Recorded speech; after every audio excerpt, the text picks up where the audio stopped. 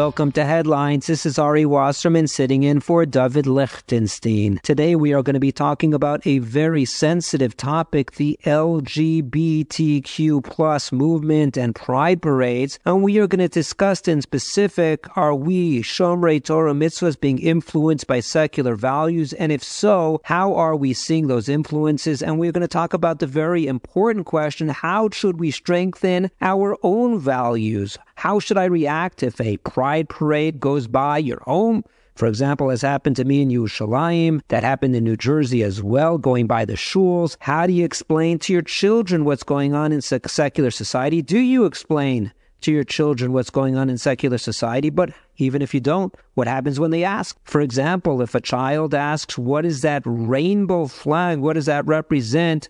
What do you respond? And also, we'll talk about the very important question, is it a Chilul Hashem to publicly discuss and maybe disagree with the quote-unquote enlightened values of secular society? We are going to be joined by a number of amazing guests on today's show. We are going to start out with Rabbi Dr. Yitzchak Breitowitz, the great posek, the great thinker, the senior lecturer at Yeshivas Or Sameach. Then we are going to speak with Mr. Yitzi Mattel, who was faced with a situation. He is the owner of the West Orange Bake Shop. That's a bakery in West Orange, New Jersey. He had a conservative synagogue submit an order for pastries. They were rainbow pastries that were to be served at a Kiddush on Shabbos, and he had to face the situation. I disagree with these values. Can I decline the order? So we'll be speaking with Mr. Mattel, as well with Mr. Ali Sarfati, his attorney, who advised him on the legalities of when something conflicts with your values. How do you handle that from a legal perspective? Then we will speak with Rabbi Meir Twersky, a great thinker, one of the Rosh Yeshiva at Reitz, to give us his insights as to the world that we are living in currently. And then we will speak with Dr. Shlomi Zimmerman. He is a renowned psychologist who put out a relevant book, an excellent book. I'm in the middle of reading it,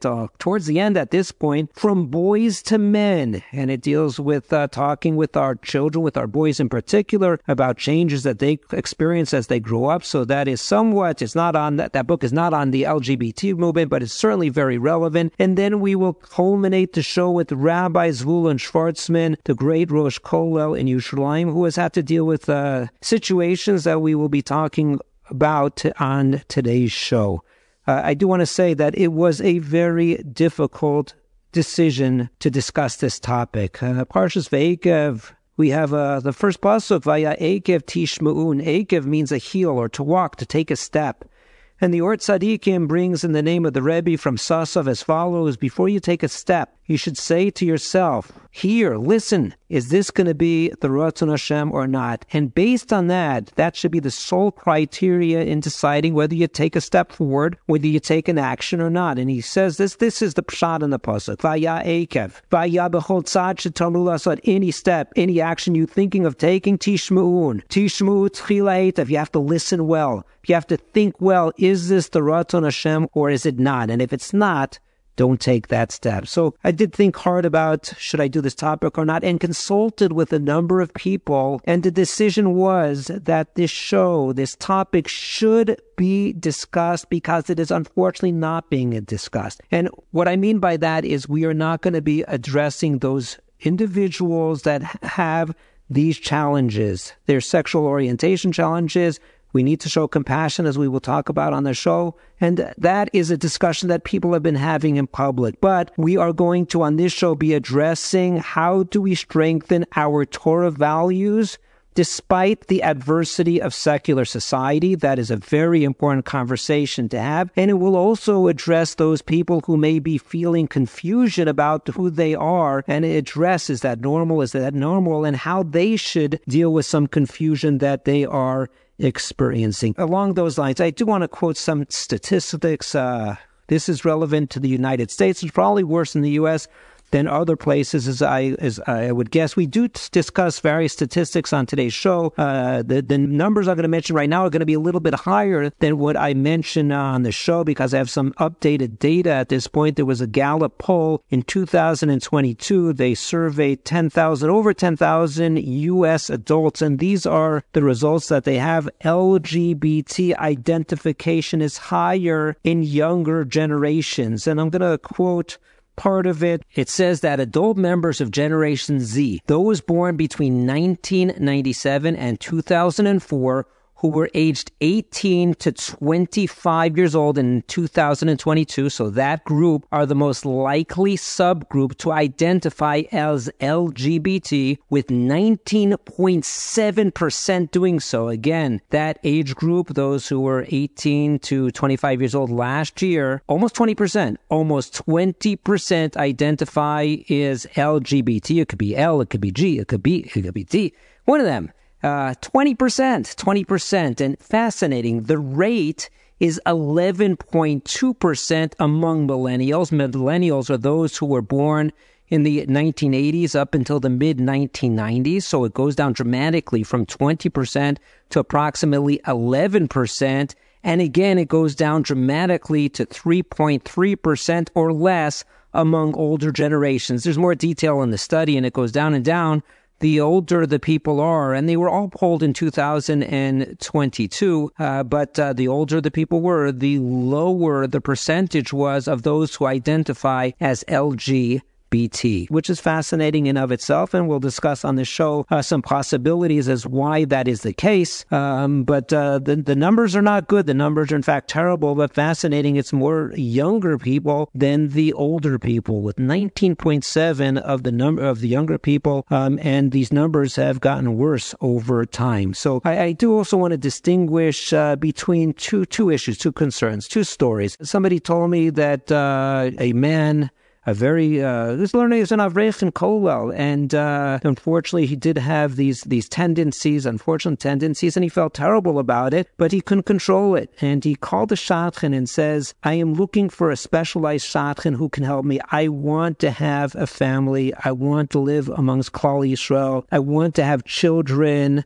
But I don't have the right predilections for that, so I'm looking for a woman who has the same challenge. And that's someone who, in a very quiet way, was trying to deal with the situation. And to an individual like that, we have to have tremendous compassion. He wanted to live a Torah-dik life, but had an impediment. On the other hand, there's the story of the Rav that was approached by a young man and wanted to talk about his predispositions, and for that man, they added on Zoom, and there was a flag, the rainbow flag in back, and that was publicizing and promulgating the predilections of that individual. Now, that, I think, is a fairly different approach, somebody who is espousing and advertising when they have these challenges, as opposed to somebody who's keeping it quieter, trying to be very tzanua about it. We do have in Parshas Re'eh talking about what bracha is and what klala is, and there in talking about what klala is, it says klala im sishmu. What's the klala? If im lo sishmu is a klala, it's of course if you don't adhere to the dictates of the Torah. And then it says right after that v'sarta min haderech, and you go off the derech. So the Be'er Mayim Chaim and the Malbim say something very interesting. When somebody has a positive thought, it's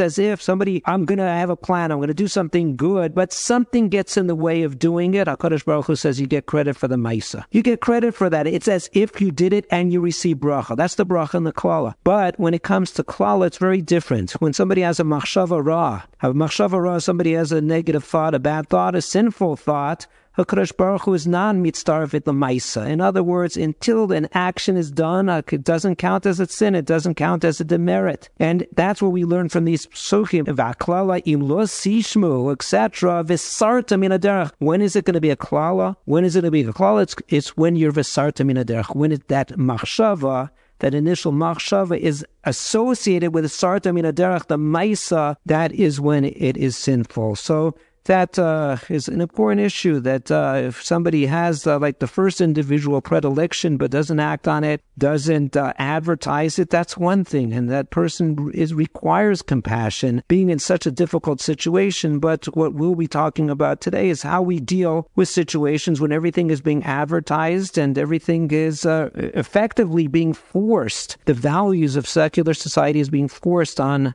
Klal Yisrael, being forced on Shomrei Torah mitzvahs, and just a number of examples of how it's very difficult to not have exposure to the secular environment. There was a chain of smoothie bars that has hashgacha in Eretz Yisrael that they were promoting pride drinks for the month of June, and if you wanted a smoothie, you go in, it's all colorful because they were celebrating the pride movement. And that happened. 2 shuls in New Jersey that had a parade going by, and the city placed rainbow flags in front of the shuls. The shuls quietly requested they be taken down, and initially the flags were taken down, and then they were put back up, and it became a public issue with making the shuls look bad, even though they were trying to adhere to their values. You want to go into the Target store, and they're selling plenty of things that are colorful and promoting, celebrating the LGBT movement, and yeshiva kids going to pride parades, use of bathrooms nowadays you have to have for this type of person and that type of person. And as we'll talk about the show, the bakery in New Jersey that got that order from the conservative synagogue. There's just so many examples, and I could keep on going. So many examples of how we're trying to live our lives, and these values are being pushed on us. And it really brings constantly, it brings a Mishnah in Avodah Zarah to mind. It's in the 3rd parak, Mishnah Dalet, Sha'al Proklos Ben Prospos, quite a name, and a non-Jewish philosopher, and he asked the question of Rabbi Gamliel. They were in Akko together, they were in the Schwitz together, and the Merchatz Shel Aphrodite, and the Schwitz of Aphrodite, and that is, an Avodah Zarah represents a planet Venus, and Proslos asks Rabbi Gamliel, how can you be here? This is a place of Avodah Zarah. How can you be in the Schwitz? So he says, I can't answer you right now. I can't speak to Divrei Torah in the Schwitz. But when they got out, Rabbi Gamliel answered as follows, Ani lo basi bigvula, hi bas bigvuli. Such powerful language. I didn't come into its area. This Avodah Zarah came into my area. In other words, there are 2 reasons that are brought in the Mishnah. We don't have to go into detail. I want to focus on that phrase. I was here first. This is not really a place of Avodah Zarah. It's a place that is not respect to the Avodah Zarah, etc. The details don't matter. The phrase matters. I didn't come into the idol's area. The idol came into my area. And that's very much what keeps resounding in my head when it comes to these secular values. Ani lo basi bigvula, hi bas bigvuli. And I feel that that's what is being forced on us, unfortunately, in this society. And that's what our focus is going to be on. How do we strengthen our values given what is going on in this society? How do those who may be confused and are being bombarded with those values, how they should they think about themselves, and what steps can they proactively take to try to fend off or to deal with any confusion that they may be experiencing? Before going to our guests, I'd like to quickly go through the riddle of the week.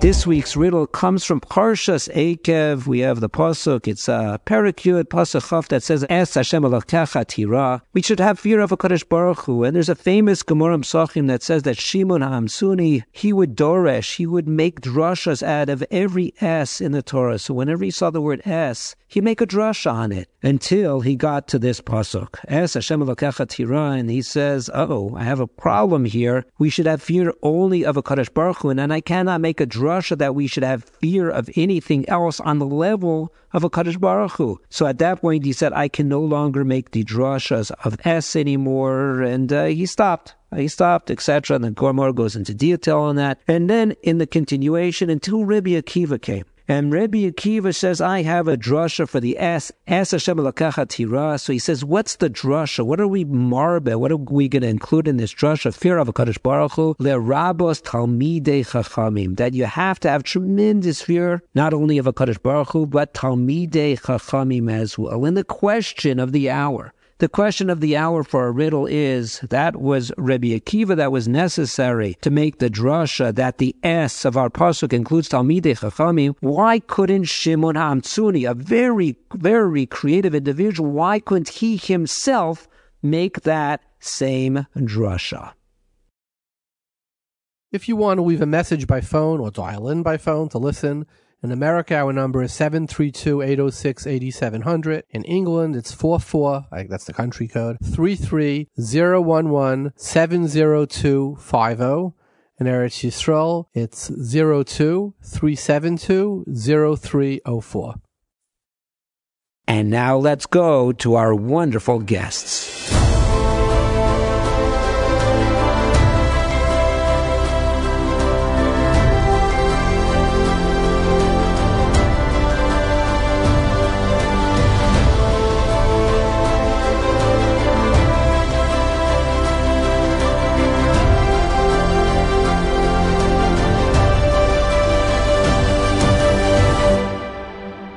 Joining us now is Rabbi Yitzchak Breitowitz. Rabbi Breitowitz is a renowned posek, a renowned Maggid Shiur, the Rav of Kilas Or Sameach, and so much more. Rabbi Breitowitz, thank you so much for joining us. Thank you so much, Rabbi. It's always a pleasure to be here. Rabbi Breitowitz, I feel a little bit strange saying thank you so much for joining us because I'm sitting here in Or Sameach with you on your home court. So thank you so much for having me, I should say. Well, it's good to have you back. You know, people, our Talmidim still remember the wonderful shiurim you gave on business ethics, and maybe we'll be so good to have you back. Thank you so much. So, Rabbi Breitowitz, obviously we have a very sensitive topic now, so I'd like to start out actually with a question in that regard. How do we weigh the need to be sensitive to those individuals with challenges with their sexual orientation versus the possible need, we'll talk about that now, to discuss what's right and wrong in our tzibur? Yeah, this is it's actually not a very difficult question in theory. It's a difficult question in practice. I think in theory it is very, very clear that in no way can we compromise the Torah, in no way can we dilute our values, in no way can I, in the interest of making somebody feel more comfortable, distort the halachos of the Torah. And if that means people are going to be uncomfortable, then that's going to be the inevitable fallout of standing for principles. And as Chazal say in a different context, Divrei HaRab, Divrei HaTalmud, the words of the master, the words of the disciple, Divrei Mishomen, who do you listen to? So obviously the will of God is paramount.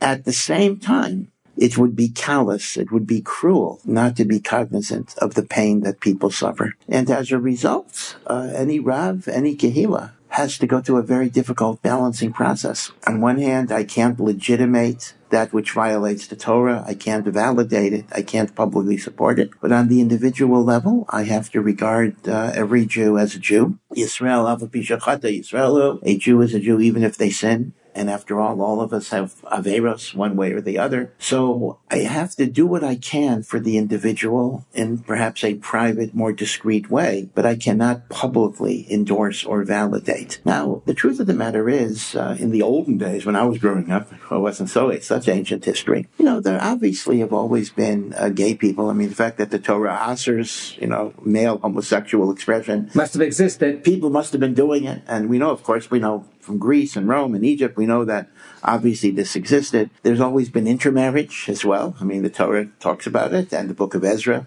talks about it, Lamaisa. But when I was growing up, there was kind of a sense that people who did it, but there was a basic respect in which kind of almost a don't ask, don't tell a little bit, in which, okay, you do what you do. It's between you and God. I'm not here to harass you. I'm not here to knock down your bedroom door and investigate you. Okay, but it was understood that you also did not demand some type of public recognition. So if Uncle Joe married a non-Jewish woman, the non-Jewish woman understood instinctively not to show up at a bar mitzvah, not to show up as a wedding. And, it was left unsaid. And I think in those ways, there was at least a kind of an accommodation in which we understood that not everybody's perfect. And of course, I'm not perfect, and the like. what has happened recently is that it's not enough to be tolerant even. It's not enough to be compassionate. It's not enough to be understanding. You have to give a hechsher. You have to legitimate. You have to celebrate gay pride.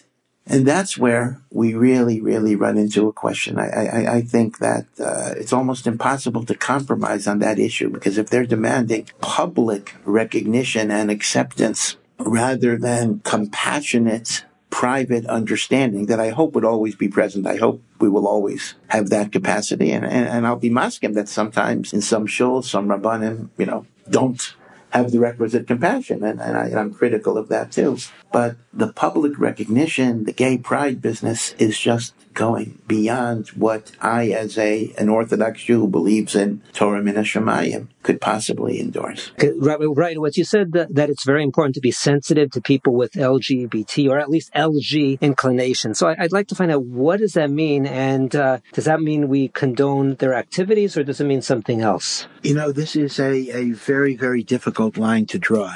Obviously, it's a davar pashut, that whether you're a Rav or whether you're just a regular Jew who keeps the Torah and mitzvos, we can't compromise on Hashem's will. The Torah is not our property, and we can't just do with it what we want to do. So there's no possible way I can condone, I can support, I can legitimate, I can validate. I have to be honest that these things are usher, these things are prohibited, and perhaps I should even mention, although maybe I won't always mention it in a conversation, that the Torah calls it a tayeva. However, there is another aspect that I think is also emes, and that is these urges can be very, very strong, and a person can feel lonely, and a person can feel rejected, and a person can feel marginalized, and at least l'chol hapachos, I can have the empathy and compassion for the pain and the difficulty that the person is facing. And I know it's a thin line to draw. I know that many people feel that once I open myself up for compassion, I'm automatically legitimating. I mean, I hear it. I'm not rejecting that response, but I think it's part of the midas hachesed that we try to give a person chizuk, not in the avera that he's doing, but at least the sense that he can do other mitzvahs, that he's a yid, that he's a member of Klal Yisrael, and therefore I could encourage him to keep Shabbos, keep tefillin, and explore with both a therapist and a spiritual guide how to deal with the particular nisayon that he has, and maybe, hopefully, to transcend it in one way or the other. But I do think that rachamim in this is very strong. I mean, imagine if you have a person who perhaps will never be able to get married, will never be able to have a Jewish family. I think, our heart should go out to him. Even if he's engaged in sinful behaviors, he has a tough situation, and we should at least have empathy for that situation. Right. So let's talk about the environment, what's going on right now. Things have changed fairly quickly, and the question is, seems that we are seeing a required endorsement and maybe even an institutionalized approach to the LGBT movement. And the question is, why is that happening? And even more so, and more important for our topic, is how does this affect us as Shomrei Torah Mitzvahs? There is constant LGBT propaganda. And how do you see it impacting us and our values? Yeah, so first of all, I think the classic text that is so nogea l'maisa, as if Chazal had Ruach HaKodesh here, is the famous Medrash that talks about the different sins of the Dor HaMabul, and it mentions that one of the sins was they began to write a kesuva for Mishkav Zohar. Now, that is a very significant statement, because it doesn't simply say they were committing the sins of Mishkav Zohar. Committing the sins, it's a sin, but it wouldn't have resulted in the Dor HaMabul. Writing the ksuba is very different. They're sanctifying the sin. They're legitimating the sin. They're saying, let's make a chuppah v'kedushin. Let's make a sheva brachas. Let's legitimate gay marriage. Exactly what's going on. You will find on YouTube, videos of, so-called Orthodox ceremonies with sheva brachos and chuppah, 2 men getting married, 2 women getting married. And what the Medrash is teaching us is a very important yesod. There is a difference between sinning and having an awareness that you're sinning versus redefining the standards and turning the light into darkness and darkness into light. When I sin because I have a yetzer hara, it's hard for me to control myself. All right, there's a certain rachamim Hashem has. A person works with Hashem and goes through this difficulty. But when a person redefines the standard, That's Ziyah Fatorah Mamish. And when the Medrash talks about writing a ksuva for Mishkav Zachar, that's exactly what's happening now. I mean, this started already, I don't know how many years ago, more than 30 years ago, when the psychiatric manual, the DSM, I don't remember, used to characterize homosexuality as a psychiatric disorder. It took it out. It's normal. It's fine. And the problem is that this has a very, very deleterious circular effect, because the more you normalize a condition, the more you remove the incentive to try to change it, to try to work around it. In other words, I think there is literature, a psychiatric literature, that indicates that the very much discredited conversion therapy, when one wants to change sexual orientation, in some places it's against the law. Now again, I'm not holding it up as a panacea. It doesn't work in every case. But it does indicate that when there's religious motivation, it works at a higher rate than it would work without that motivation. Again, I'm not saying it's a panacea, but it does work. It works better when there's strong motivation. What societal acceptance does is it takes away that motivation. And when it takes away the motivation, you're perpetuating the problem. So the problem gets worse, even numerically, when society legitimates and accepts something that would otherwise be regarded as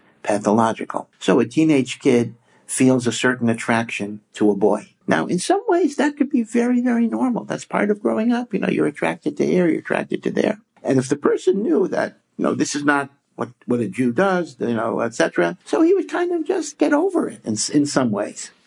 But if there's incessant, publicity, this is right, this is good, this is legitimate, all of the incentives that would normally push a person away from this are simply not here anymore. And by the way, the same thing is true with transgender. I know that's not our topic directly. If a girl wants to play baseball, let's go to hormone surgery, it's hormone replacement immediately. I've been told by some women who are in their 40s or 50s, he says they're very happy they grew up at an earlier time because they were tomboys, and today they would probably transition to male. Yeah, and they just like playing baseball. Yeah, and they like playing baseball, So that's what's going on now, So it's truly awful, because it's not simply compassion for those who are suffering. It's adding gasoline to the fire. It's enormously increasing the problem. So, Rabbi Breidel, it's in Chazal, we talk about somebody who sins once and sins twice, and on the third time it says hutralo. Yep. So that was on an individual level, and it seems that we're becoming a hutra level on an institutionalized communal or societal level. That's a very, very good observation. And they say b'shem Rabbi Saul Salanter, the third time it becomes mutter, the fourth time it becomes a mitzvah. Fourth time, we're at that right now. We're at that right now. And I think you're 100% correct. The hutrolo is not only referring to individuals, but it applies to society as a whole. Now, just to back up what you said about somebody could be on a border, or somebody could be attracted to this and that, and maybe it's a normal thing. I once visited somebody I knew who unfortunately started abusing drugs and alcohol, and I used to go visit him on Sundays. And he actually had HIV, and this was a lot of years ago when that was a real concern. And I didn't ask, but he started explaining to me that he was not attracted to men, but he, at the point that he was really having a challenge in his life, he said, I experimented, and that's how he came down with HIV. And that, to me, really raised the issue of people could be experimenting. They could really be what we would call attracted properly, men to men and men to women and women to men. But it could be that there's that concept of experimenting. And if it's hutralo, then what you're saying is we could be losing a lot of people because of this environment that otherwise wouldn't be lost to these trends. Yes. First of all, let me just point out the obvious that in the bisexual community, the B in that string of letters, how could I have any rachamim for a bisexual? If a bisexual has the option to live within the Torah because they are attracted, so there should be any legitimation for that. That is not even an onus type of argument. Okay. And that's most. Looking at the statistics of the LGBT movement, most is the B. So this notion that I'm somehow trapped just doesn't even make sense as applied to that group. That's the first point. The second point is, and again, you or I might be attacked from this, and I'm not making an absolute general statement, but I'm just saying in many, many cases, sexual identity or gender affinity is is much more fluid than people think. It's not like, you're locked into a particular mode. As you said, you experiment, you're in and out. There's even an expression in the lesbian community called LUG, lesbian until graduation, where in the secular society, a woman decides to be a lesbian during college and then she gets married and has children. So there is an in and out movement here. And if something is caught, if something is directed, if something is channeled in a proper way, then people can move into a Torah type of relationship. Things are not fixed, even if you go with the genetic propensity idea, which is a little controversial. But genetics is not destiny. At most, it creates, a tendency, but tendencies can be channeled and can be redirected. We never believe that biology is destiny. Just as the Gemara says, you're born under the mazel of Mars. So you're going to be a shofech damim, but you could decide to be a robber or a main mazel Yisrael, and Rashi says that you can change it by tefillah. Things can be changed. Now again, I know the danger of holding it out as a 100% guarantee, but at least these are avenues that have to be explored under responsible therapists and the like. And the problem is society has removed the incentive for even looking into this. And I can tell you that I myself am in contact with some very, very good therapists in Israel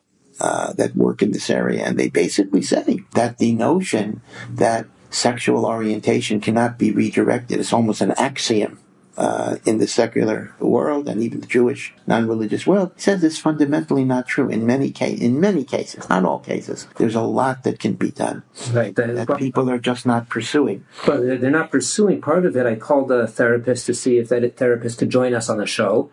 And she said that she could not, unfortunately, she has a lot to say on the subject, but if she says what she wants to say, and it's in the United States, she could lose her license. Yeah.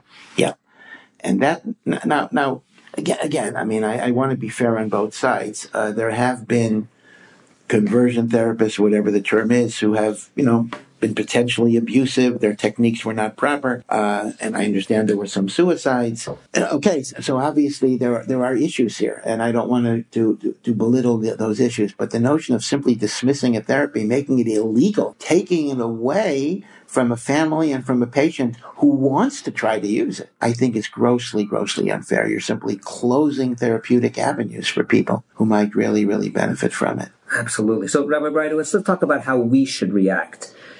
Should we sit back? We see the LGBT movement promoting its agenda, promoting its values. They're parading in the streets, tens of thousands, even in Yerushalayim. Do we make public statements? Do we have a podcast? Do we counter-protest? Or maybe most important is, do we teach our values to Klal Yisrael? What is right? What is wrong? Do we teach in our schools? Yeah. So this is very painful. You and I both live in the holy city, live in Yerushalayim, and to have a gay pride month or parade or whatever it is in the middle of the holiest place in the world is very, very, very painful. And we cannot be silent, but we have to have a great deal of chachma in how we respond. Because, unfortunately, the way we respond can often generate a tremendous chilul Hashem, which can destroy the very ideals that you're trying to communicate. So if there would be violence, if there would be throwing feces or throwing rocks, again, you might point out here and there some technical halacha that you're allowed to be mafresh somebody from an isser even by physical force. But in this world, let's be real. Yeah, in this world, that's chilul Hashem. And in this world, you will be condemned as a troglodyte. You will be condemned as whatever it is, a Nazi. They'll even use such a lashon. So you have to convey the teachings of the Torah in a loving way, in a gentle way. In fact, it's Yadua b'Shem Rav Chaim of Volozhin, the great Talmud of the Gra, that if one cannot give tochacha, if one cannot give chastisement in a loving, compassionate way, they are patur legamri from that chastisement. Patur and maybe usser. Maybe usser, that's correct. That's correct. So we have to figure out, so I'm not so much in favor of counter demonstrations. I think they tend to degenerate into name calling or even worse in many, many cases. And then the Torah looks bad. What can I tell you? And to be a kanaya, there's a word, we just read Parshas Pinchas, and there's a word from the Kesav Sefer, that in order to be a kanoi, a zealot for God, you have to be like Pinchas, who is a descendant of Aaron. Ohev Shalom, a lover of peace, a pursuer of peace. You can't be a hothead who just loves to demonstrate or the like. So I'm not in favor of the techniques of counter demonstrations. On the other hand, I do think the B'kol D'Mamadaka, with a quiet, clear voice, we have to teach what our values are. At the same time expressing compassion for people and understanding for people and emphasizing that a Jew is a Jew. We're not saying they're not Jewish or anything like that. But we have to say that the Torah recognizes that the only legitimate sexual relationships, the only legitimate marriages that can exist are between men and women, and the fact that society celebrates and endorses cannot change what is eternally right. That one of the 13 principles of faith, Emunah, is Zos HaTorah Lo Tehei Muchlefes. The Torah is not going to be changed, and we can't give in to the popular voices to change things. I mean, Reform movement tried to do it, 200 years ago, and there were some significant changes, but the truth is, these changes are even more significant than what the Reform movement was trying to do. Right. So let's talk about very tangibly and real what we're seeing and how should we react. And I'll give a couple examples. One is that we live in Yerushalayim. There's a chain of smoothie drinks, a chain that sells smoothie drinks in Yerushalayim with a Mahadran Hashgacha, and they promoted for the Pride month of June colorful Pride drinks for a month. And you go in and you get rainbow drinks and the like. So how should we think about that? Is that a store that we should go into? And in the United States, Target stores, huge chain. Many people buy there. They're selling items, clothing geared specifically to the LGBT movement. Should we buy in places like that? Should we avoid going into it because the exposure, if you take your kids and they say, why are all the drinks, the smoothies this month? Pride, what's the pride? Because we take pride because they're colorful. And how about the clothing? What is that? And what are those symbols? How should we relate to these stores and these retail establishments and the like that are really coming into our lives? So maybe I would differentiate the two situations that you posed. Your first question was the smoothies in a store that's under Mahadran Hashgacha. Now, I know the argument can be made that Hashgachos only certify kashrus of ingredients and what's going on doesn't go on, but the truth of the matter is, I believe, at least many of the Mahadran Hashgachos will not certify a place where there's mixed dancing or where there are boys and girls, are there after 11, meaning essentially a Hashgacha takes a certain amount of achrayas that we're certifying that this is a place that may be matim for a religious Jew to go into. So I don't see how a Mahadran can give a certification to an institution, to an organization that is openly proclaiming its admiration and its support for gay pride. So I would think that, number one, the Mahadran should withdraw its hashgacha. I know people are going to say, well, that's coercion. Well, that's not coercion. I mean, I'm not forced to give a hashgacha to something that's doing Jews for Jesus or whatever it would be. So, and I think a certain amount of boycott would be okay. I mean, again, not demonstration. Certainly after they lose the hashgacha, you should boycott. Yeah, but I think the hashgacha has some responsibility for that.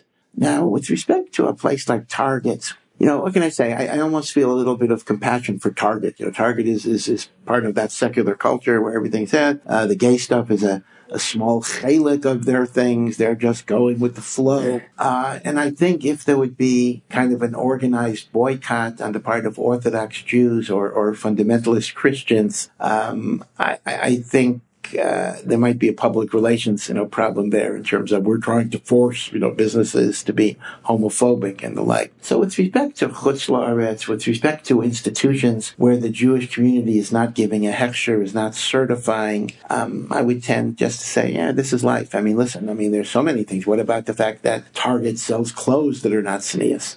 I mean, there already is so many things, so many products that are not halachically compliant. I'm not sure if we need to make an extra macha. Right. Now somebody comes to you, let me ask a couple more scenarios, because those were more examples of we would have to go out to them. We go to the smoothie store, we go to whatever they call those, the smoothie I don't know.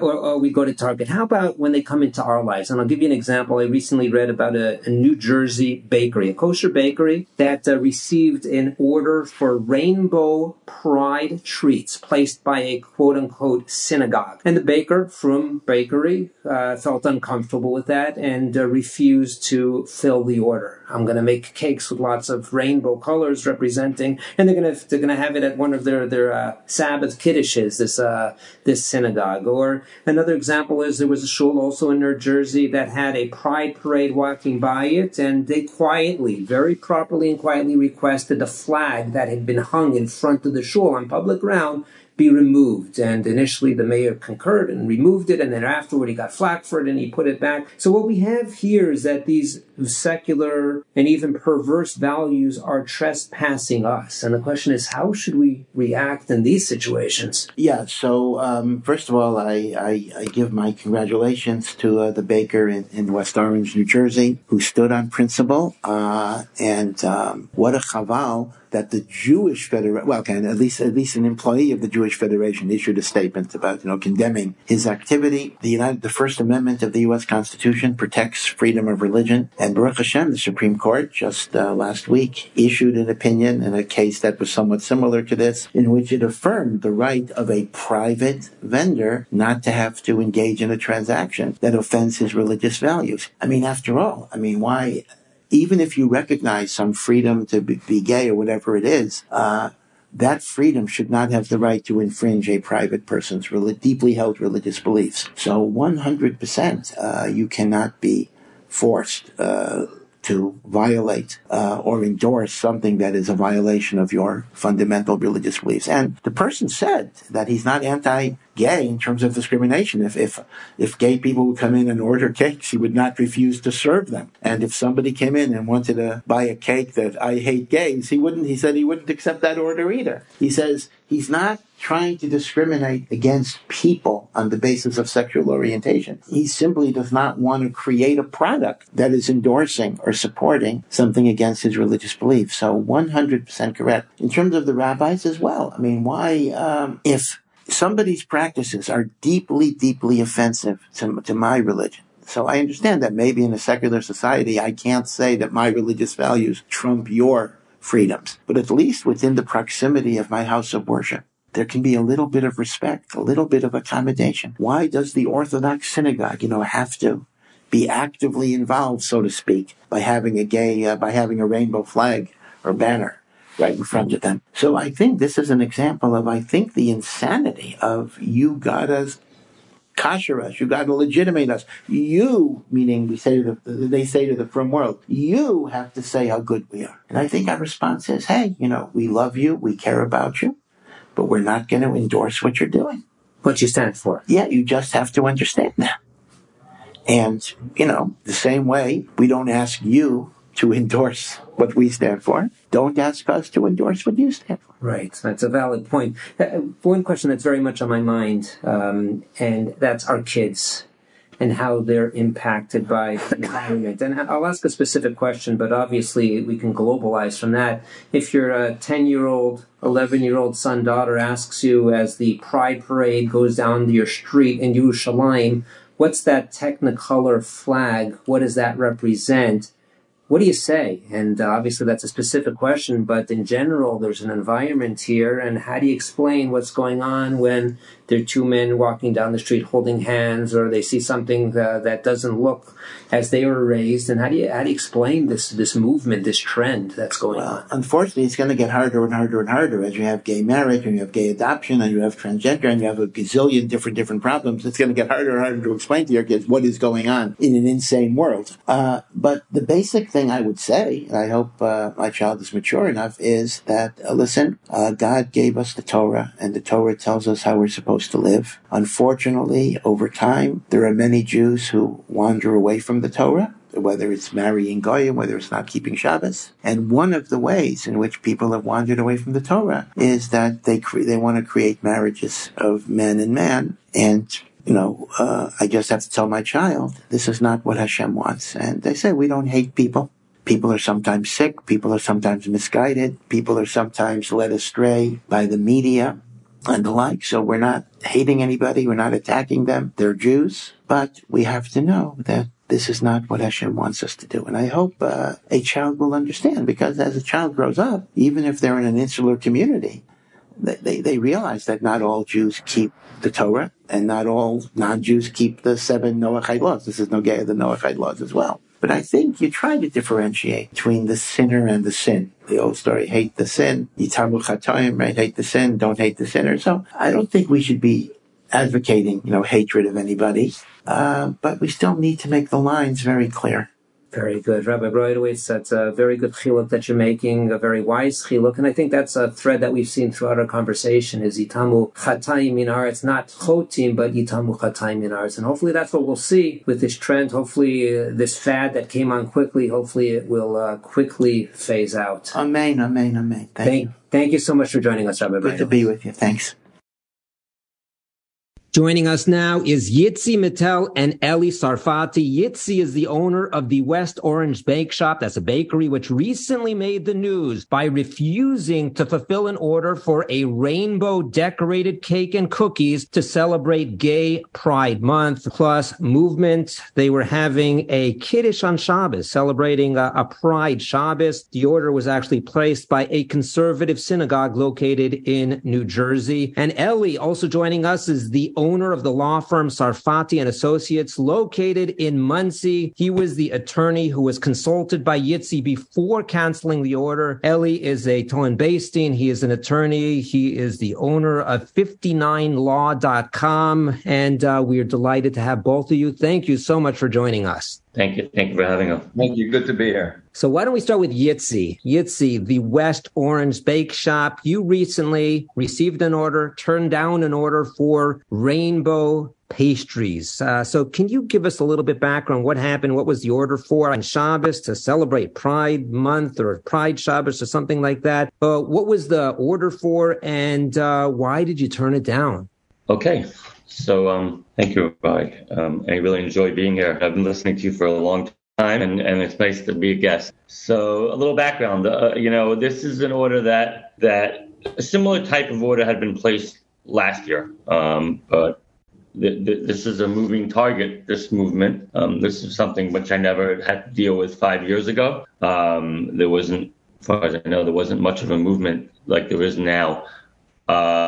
So last year, somebody had placed an order, I believe, probably from the same place. We don't ask when a customer puts an order in. We don't ask what it's for. We try to stick to just the facts, just the basics. We don't need to know. Otherwise, we're on the phone all day and we can't get work done. So last year they had ordered a cake, but they just wanted it to be decorated with a rainbow.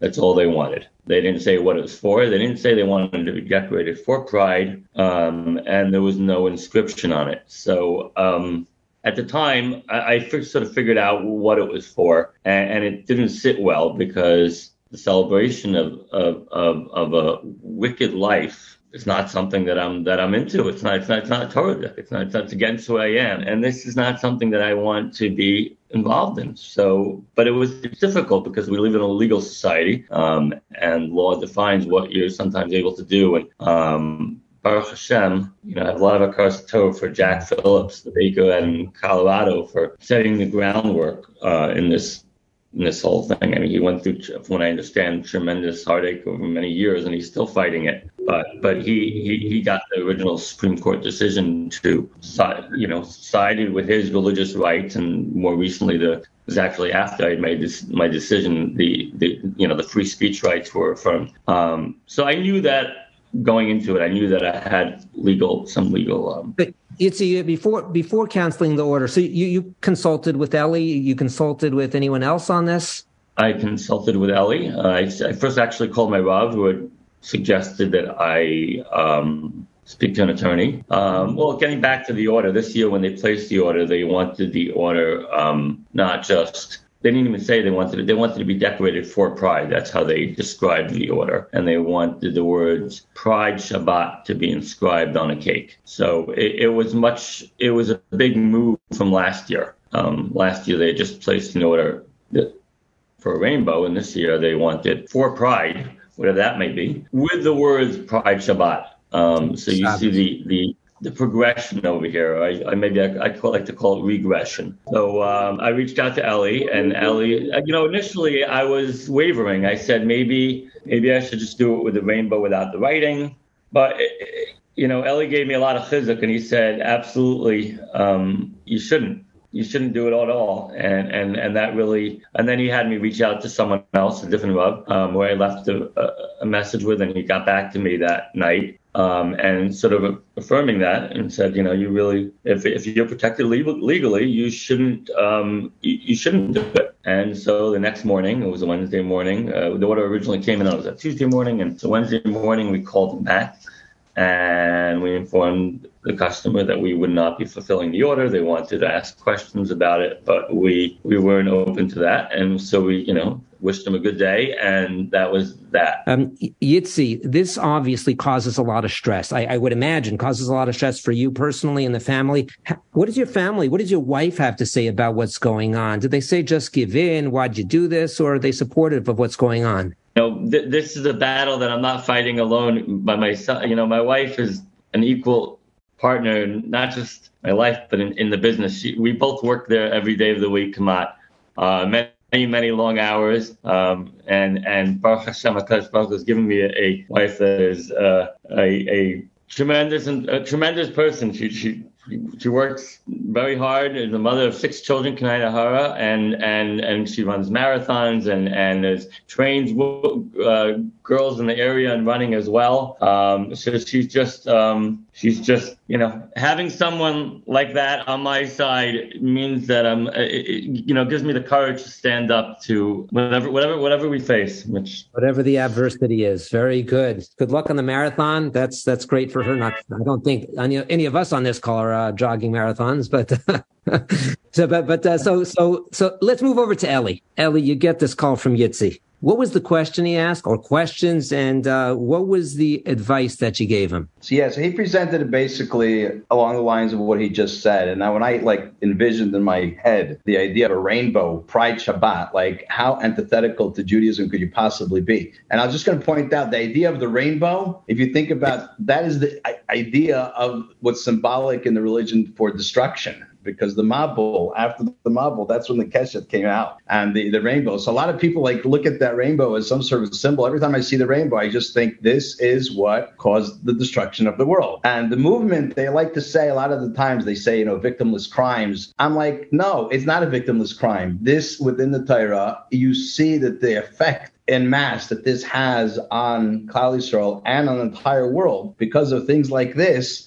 is humongous. It's huge. So it's not a victimless crime. And I think their attitude is their whole trajectory is based on victimless crimes, which it's not. So when I heard this from Yitz, when I heard the idea, I'm like, this is like Chil Hashem. How could you possibly affirm something which is so antithetical to who we are and what we are? And on top of it, I remember the Supreme Court decision back from 2018. That was with the baker who didn't want to do for a wedding of the same gender wedding. And I remember, it was a little bit different than the case that happened now. I'm sure as a lawyer, you know the nuances. The nuance over there was there was a regulation that they were found to be discriminatory I think they were in Seattle. And what ended up happening is they ended up prevailing, but it wasn't on point so much as what ended up being the Supreme Court decision, which happened to happen right when Yitzi asserted himself. And I'm going to point out that what's incredible about what Yitzi has done is he did it without the precedent of the Supreme Court of what they did now. He did it on the really towards we didn't know that this was coming down at the moment in his favor. So he really took a risk, which in my mind amplifies the Kiddush Hashem that he did and amplifies the idea of, you need to stand up for what's right. And that's what it's all about. And there's no appeasement. If people say things and do things that are, publicly affirming negative things against the religion, you have to stand up and do something. So I thought about it and I told them my thoughts. I also said, listen, I'm obviously not a Paisik, so it makes sense to speak to Paisik as well. And the Paisik that he spoke to, a tremendous Talmid Chacham, nationally known, I won't say his name only because of I'm not sure if that is the wise thing to do at the moment, but on a practical level, it was so pashut. This transcends, whether it's Masela Dvar Avera, whether or not it's considered to be Lifnei Aver, this transcends it because this goes to the heart of Judaism, taking a stand against the wrong thing, which, by the way, happens to be Parshas Pinchas when all of this happened, when Pinchas took matters into his own hands, because certain things are not scripted. When it comes to Chil Hashem, obviously you have to be qualified in order to make the determination. You can't just do it willy-nilly, but you take matters to your own hand to do what's the right thing. And that's what I think all things are about. Ellie, it's interesting, your insight about the rainbow coming from destruction as opposed to peace. It's also follows on ki hishchis kol basar estar kol ala haaretz, which is a similar concept as to what is going on at this point. Okay, Mavin Yavin. Okay, so let's go back to Yitzi now. Yitzi, you turned down the order. What happened at that point? How did things go public? Because this should be something that's fairly simple. I don't feel I'm comfortable. I'm not comfortable turning down this order. And you gave them plenty of time before the Pride Shabbos in order to fulfill their needs from other bakeries. I assume there are other bakeries in New Jersey. And this somehow got public. I assume you didn't mention this to the news because it seems to be in many news outlets. So how did this go public? From the best of my knowledge, that original temple that had ordered, that had put the order in, someone there or people there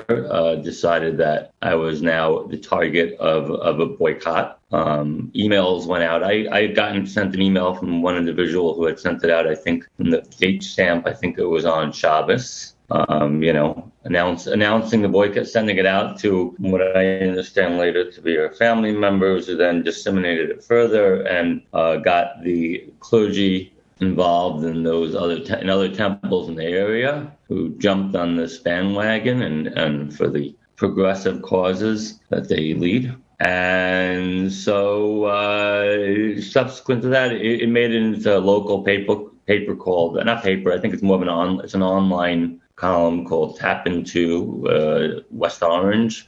But they have many different, I think, areas that have Tap Into, I don't know how that organization is run, but it covers a lot of local stories. So they got their first, we didn't comment for the article, they called us up.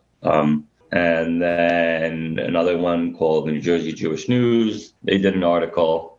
Again, we didn't comment. At which point somebody from the Aguda had reached out to me and said, maybe not commenting is not always the right thing either. So I decided that I would speak, and I did speak to two different publications that went out, both of them being on the left, the Forward and the JTA, and they put out an article which is basically factually correct. Sometimes the way they draw things up is not 100%, and I can't. But that's their leanings, and we know their leanings. So, and then from there, it seemed to a lot of other papers link off of those three. And so it really, the story spread far and wide, and we were inundated with calls from all over the place. People giving us a yashikoah, telling us that we made a kiddush Hashem, etc. That's actually why I called initially. I said, my wife and I independently decided we wanted to start sending you business. So we were going to order from your bake shop and start sending to relatives in New Jersey. So I spoke with your wife, I don't know if you know, and I said, do you have order shipments that we can start ordering from there? Because we want to send it around. And she said, we don't do that. So I guess second best is getting you on headlines so we can promote you this way for the people who are at least within 100 miles of West Orange. I don't want people being matriach themselves to come to me. Kadosh Baruch Hu doesn't need help. He doesn't need help to send me parnasa. Parnasa comes from Nace, and he doesn't need. I don't want.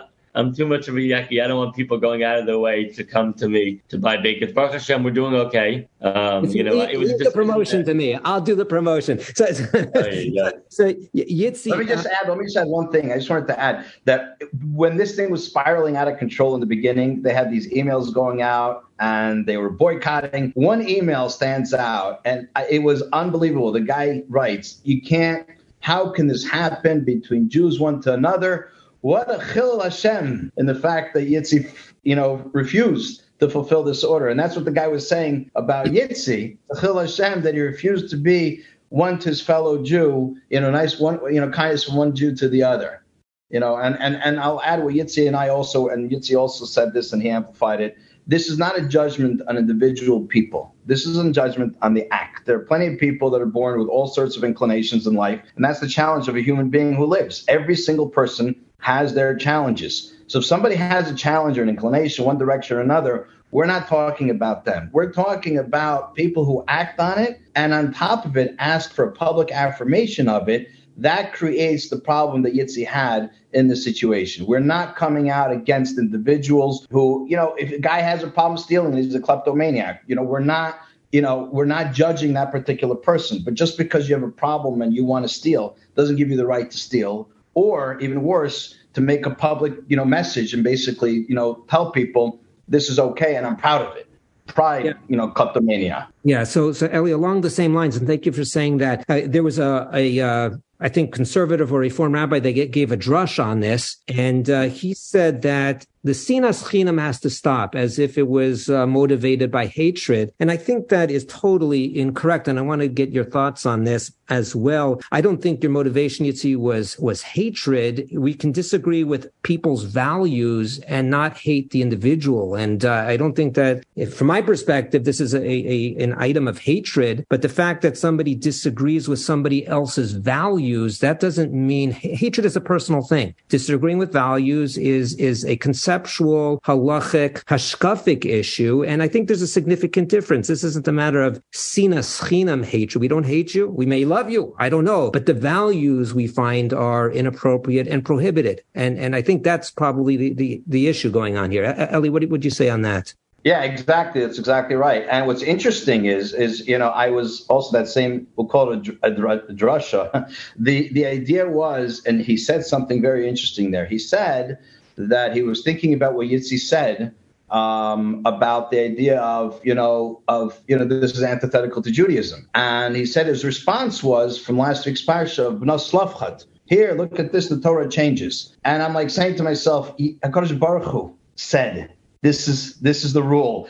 I can't just make stuff up. They're admitting that it's pick and choose. They're admitting that we just get to do what we want whenever we want. And we decided the idea of Tzelem Elokim, and we decided that we're going to tell one person what to do and he has to listen to us. And I'm saying to myself, what gives you the right to do that? Can I force you to keep Shabbos? Can I force you to close the conservative synagogue down? These are antithetical. Obviously, these acts are all antithetical to Judaism, but we're not forcing ourselves and telling you what to do. You're trying to force us on something which is pride. And I was talking to Yitzi about this. Do we have the idea of Pride Orthodox Month? I mean, is there pride for all the positive things that are happening in Orthodox Judaism? The guys of the Talmidei Chacham, they're learning the Beis Medrash. Is there Pride Month for them too? So why do these guys who are doing something which is obviously completely not in sync with the Torah, why are they getting the pride aspect of it and nobody else's?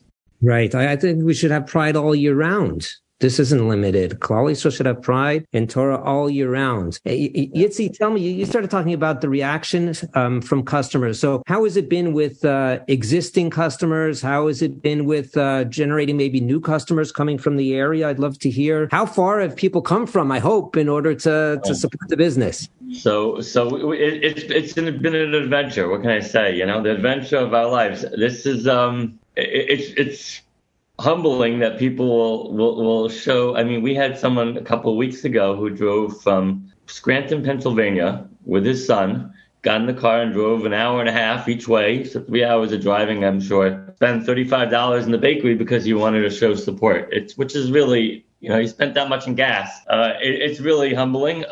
We really, as I said, we don't want people going out of their way to support it, but it means a lot to us. We've had people calling from all over.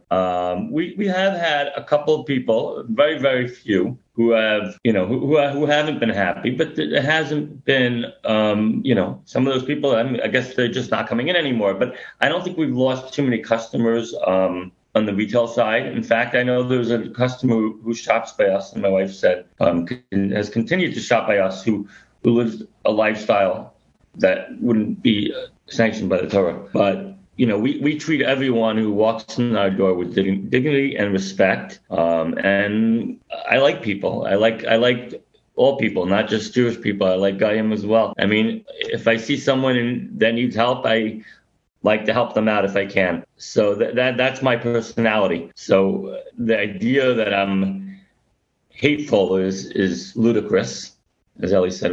I'm hateful of the sins that are bringing down not just their lives, but all those around them. What else? I have lost some customers, unfortunately, on the commercial side. Like some of the temples have decided that in the area, which is very unfortunate, and because some of these places we've served for maybe a decade or more, or maybe 2 decades, and you serve a customer with honesty and with putting your best forward, and to be canceled for something that has nothing to do with the product that you're producing and the service that you're providing, and that the reason they're doing it is because something that was private was made public to destroy my reputation, and therefore, since my private views are now public, that's a reason that my business should be hurt. And I say that, that can go the other way around, as we see with Bud Light and many other American companies. Target has received the other end. Temples have board members. Board members have businesses. They have interests. Maybe their interests should be targeted the same way my interests are targeted. So it doesn't.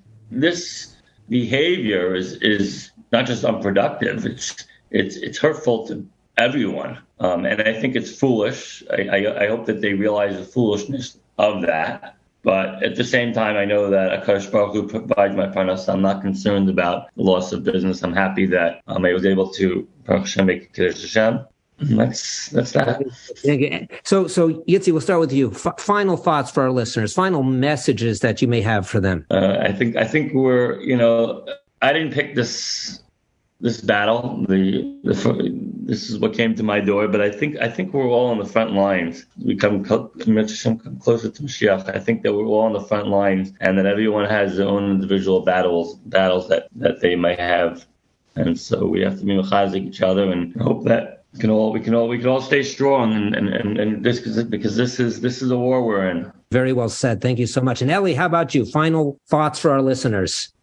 Yeah, I'll add what the Rambam says. He says, "Oises ha'emes v'pnei shua emes." And Yitzi and I were talking about this. I think the idea here is, yes, Yitzi made a Kiddush Hashem. Yes, he did an unbelievable act in doing so. But I think everybody in their own inside needs to analyze for themselves, what does God want for me to do now? And I think if there was more of that, then more of these type of things would be happening, not ones that are necessarily broadcast to the world. But you know what? I think that we're all faced with situations where we need to take a stand, the correct stand, even against ourselves, in a way that will be basically promoting the emes, and that's what this is about in my mind. Let me give the big promotion here. Yitzi, West Orange Bake Shop, located at 480 Pleasant Valley Way, West Orange. Anyone who hears this advertisement, I'm going to call it my advertisement, from Headlines, go in and say, I'd like to spend 10% more. I don't want a discount. We're not going to have those typical give our name and you get a 10% discount. Go in and say, I want the headline special, add 10% to my bill. And Eli Sarfati, Eli, great having you on as well, located in Muncie, New York. You can be located at 59law.com. The number's 59law.com. Thank you so much for both of you for joining us. Thank you. Thank you. Joining us now is Rabbi Meir Twersky. Rabbi Twersky is a Rosh Yeshiva at RIETS and is a popular and insightful speaker on hashkafic issues and also ethical imperatives. Rabbi Twersky, thank you so much for joining us. Thank you. It's very good to be here with you. Thank you. It's always a pleasure to have you, Rabbi Twersky. So, Rabbi Twersky, I want to start out with the fundamentals. Such a simple question. Maybe it's not such a simple question, but it should be a simple question. What is the Torah's definition of marriage? So there are many dimensions to marriage: spiritual, emotional, physical. But the core definition of marriage is simple and unequivocal. Ki yikach ish isha, a matrimonial bond between man and woman. That's it, period. Yes. Sov pasuk. Ish, isha. Those are the key words, not right? Sov pasuk literally in the pasuk, but Sov pasuk in terms of our question. Yes. Yeah. So kikach ish, isha. So I guess that lends to the next question. If the definition is man and woman, ish v'isha, if we talk about same gender marriages, which is, I think, somewhat of a new phenomenon, at least for me, what are the Yisurim involved in a man marrying a man, a woman marrying a woman? We could talk about the marriage itself or continuing in the relationship thereafterward. I am familiar with certain marriages that happen in quote unquote the Orthodox Frum community, from women getting married together, from men getting married together, and our definition seems to be kikach ish isha. So what are the Yisurim involved in same gender marriage? To have a frum same gender marriage is to have a kosher meal of lobster. It's the equivalent. In Parshas Achrimos, Kamase Eretz Mitzrayim asher yeshavtem ba lo sasu, u'Kamase Eretz Canaan asher ani mevi eschem shama lo sasu v'chuchaseim lo selechu. Don't act as they do in the land of Mitzrayim. Similarly, don't imitate the behavior of the Canaanim in Eretz Canaan. Chazal comment on this pasuk and in the Torah's Kohanim that lo hoisa umma ba'umos shehisivu ma'aseihem yoser min hamitzrayim v'haKanaaniyim.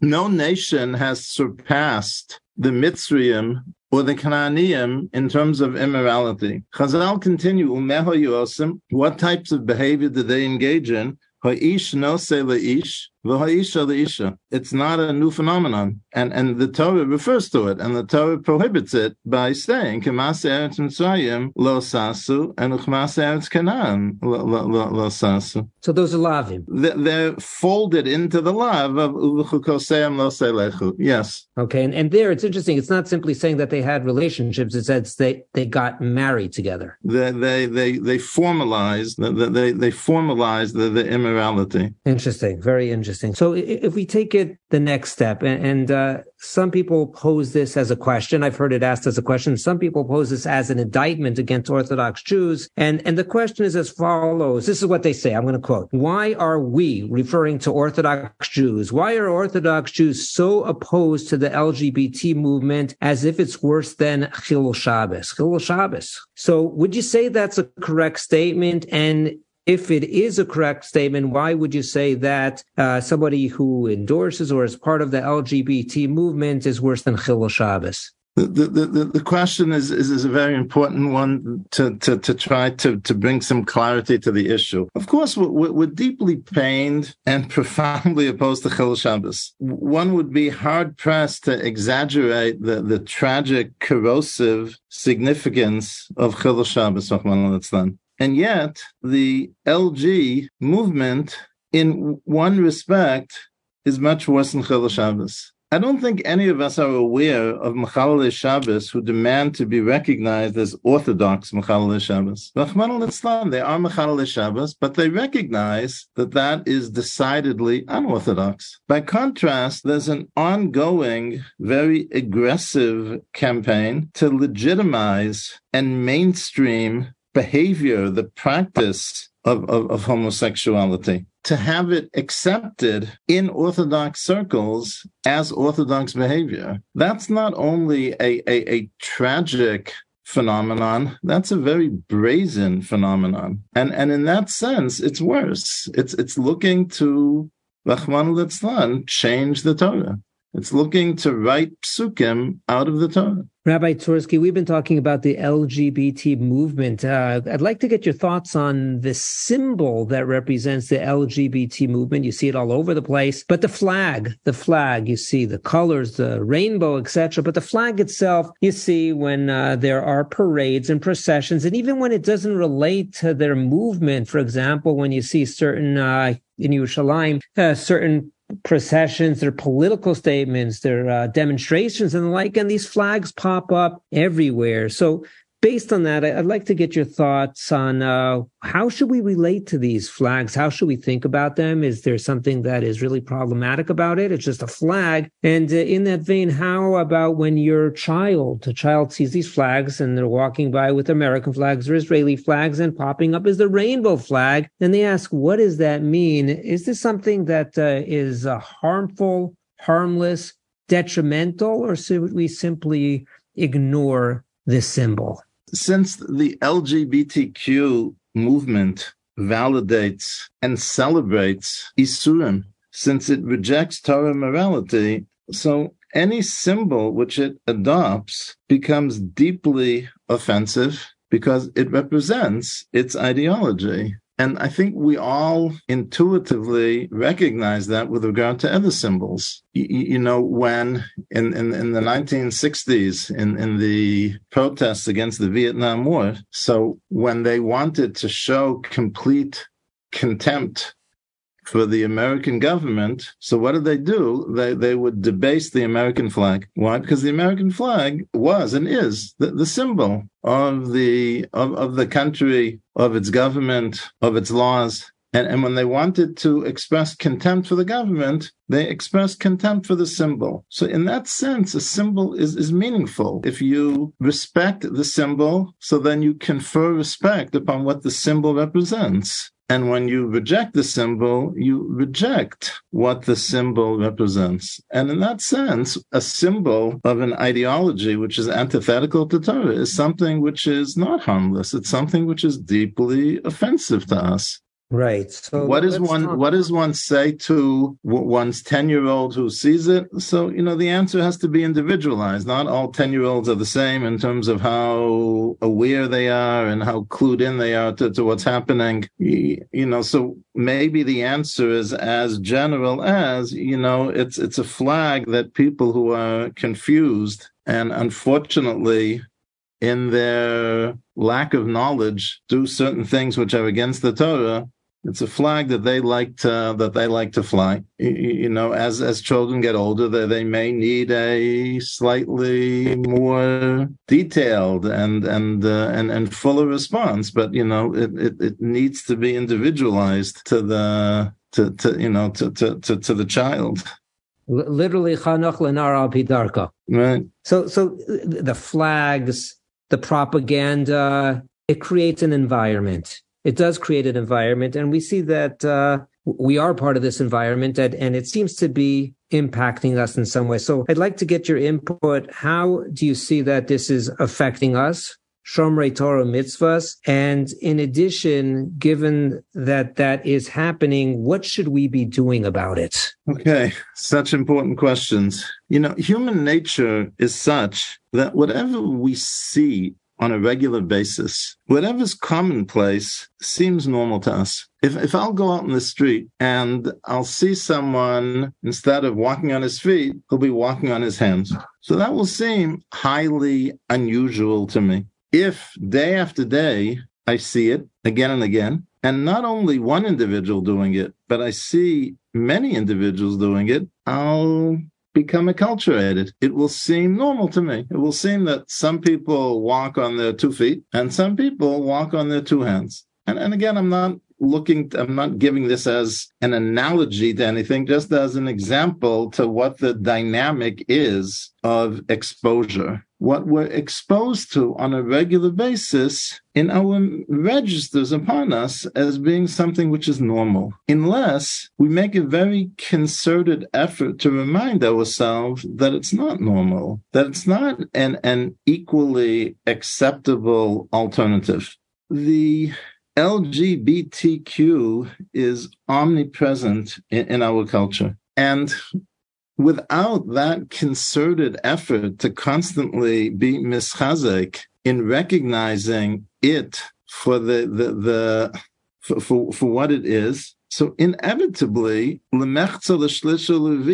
varying degrees, we will, and I'm afraid have, to a degree, already been affected. Not so long ago, in our lifetimes, I'm old, but not that old. If one would have conjured up the nightmarish possibility of a same-gender marriage, no Orthodox Jew would ever, even for a fleeting moment, have entertained the option of attending such a quote-unquote wedding. He would have viscerally, intuitively recoiled at that idea. He would have intuitively recognized a celebration of such a quote-unquote marriage for the Chilul Hashem, which it is. And yet today, we have people, and Yitachin that they're well-meaning. I'm not here to judge anyone. Hashem Yirah Levav. Yitachin people who are well-meaning, but certainly misguided and ill-informed. In all other respects,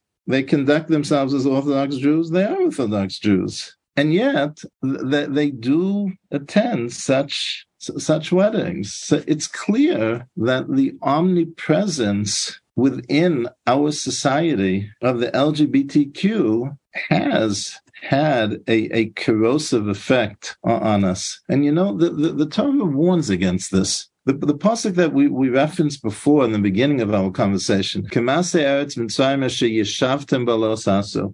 do, the Torah admonishes us, like they did in Mitzrayim, where you used to live. At this point in the Chumash, we don't know what Eretz Mitzrayim is. The Torah has to identify Eretz Mitzrayim. Remember the old hood? Remember the old hood, where you enslaved? We know what Eretz Mitzrayim is. We don't need the Torah to identify Eretz Mitzrayim for us. And similarly, Eretz Canaan, and don't do as they do in Eretz Canaan, where I'm bringing you, the promised land. We know that the Torah has been talking about Eretz Canaan since the beginning of Sefer Bereshis with Avraham Avinu. We know what Eretz Mitzrayim is. We know what Eretz Canaan is. Why is the Torah all of a sudden identifying it? Elamai, the Torah is telling us, maybe you think you don't have to have your guard up against these Isurim. They're so obviously and blatantly wrong.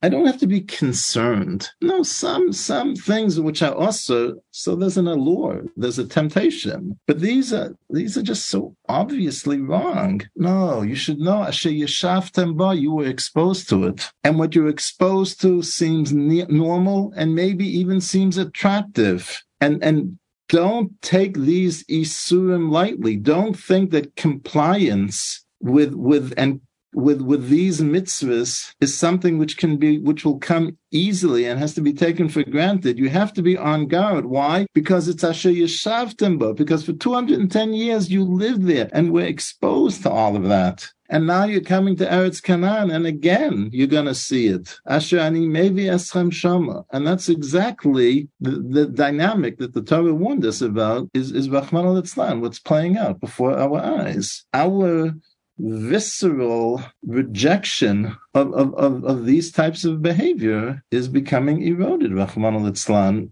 to a certain degree in certain segments. Yeah, so on Parsha B'Shalach it says Vayi B'Shalach Parasam V'lo Nacham Elokim Derech Eretz Pisim Ki Karov Hu. So the Meshech Chochmah says Ki Karov Hu is not proximity, but their values and their culture is too close to what you had in Mitzrayim, and you need time to wean off of those values. Ki Karov Hu, you need 40 years to get away from that in order to be able to go into Canaan. So very similar concept. And on the desensitizing that the Rav mentioned. So I was speaking with a very well-known mechanech, and he's the head of a seminary. And he said he once got an email from one of his students, one of the female students, who said she's now in the workforce and she's having a very difficult time because of the nivel peh. And she doesn't know what to do. Please give me an eitzah. And he was so busy, he did not have time to respond till about 3 months later. And finally, he got around to, he lost it in his email, in his inbox, and he responded. He says, "Oh, how are things going? I have some eitzahs for you." And she says, "Don't worry. It doesn't bother me anymore." And his response was, "That's even worse, because now you've been desensitized." And that's nivel peh, which is terrible, but nothing like we're talking about right now at this point. So there's actually another story when I was researching a book. So I talked to a number of women about their experiences in the workplace. And one was a Hasidic lady working with men. And she was once at a dinner with her family, and she was texting, and she was sitting next to her sister-in-law. And the sister-in-law said, "Who are you texting with at this point? It's late at night." And she said, "With my boss, her male boss." And the sister-in-law could not believe, how are you texting with a male boss? outside of worked hours. And the lady that I was speaking with,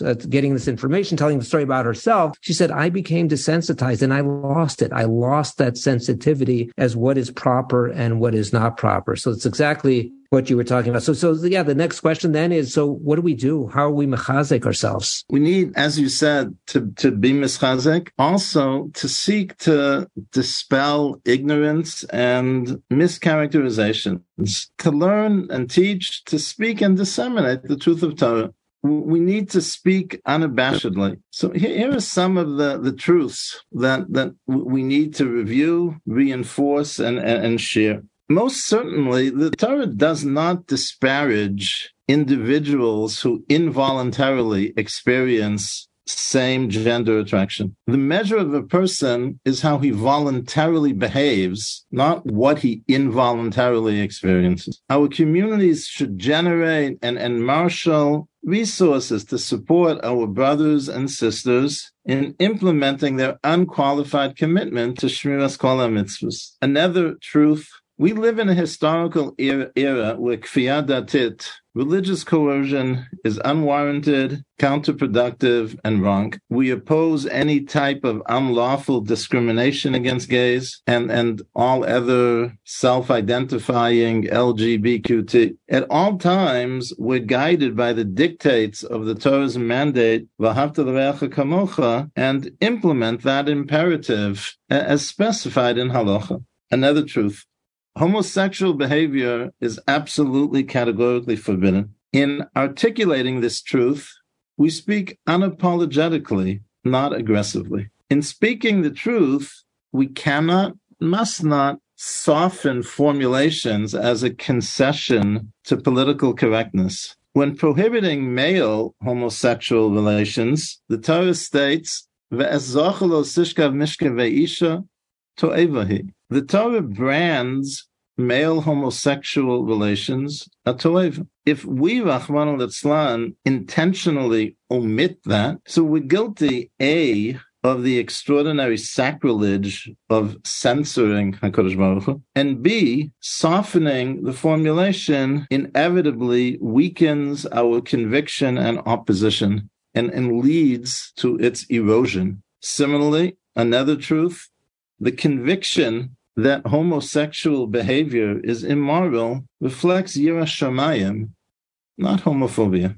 The appeal to compassion, certainly at times it's a very cynical appeal to compassion, brings to mind a comment that the Gemara makes in a different context. The Gemara there refers to someone who mourns excessively. And the Gemara attributes to HaKadosh Baruch Hu the following: maybe you'll argue that your mourning reflects your rachmanus, your compassion for the nifter, for the deceased.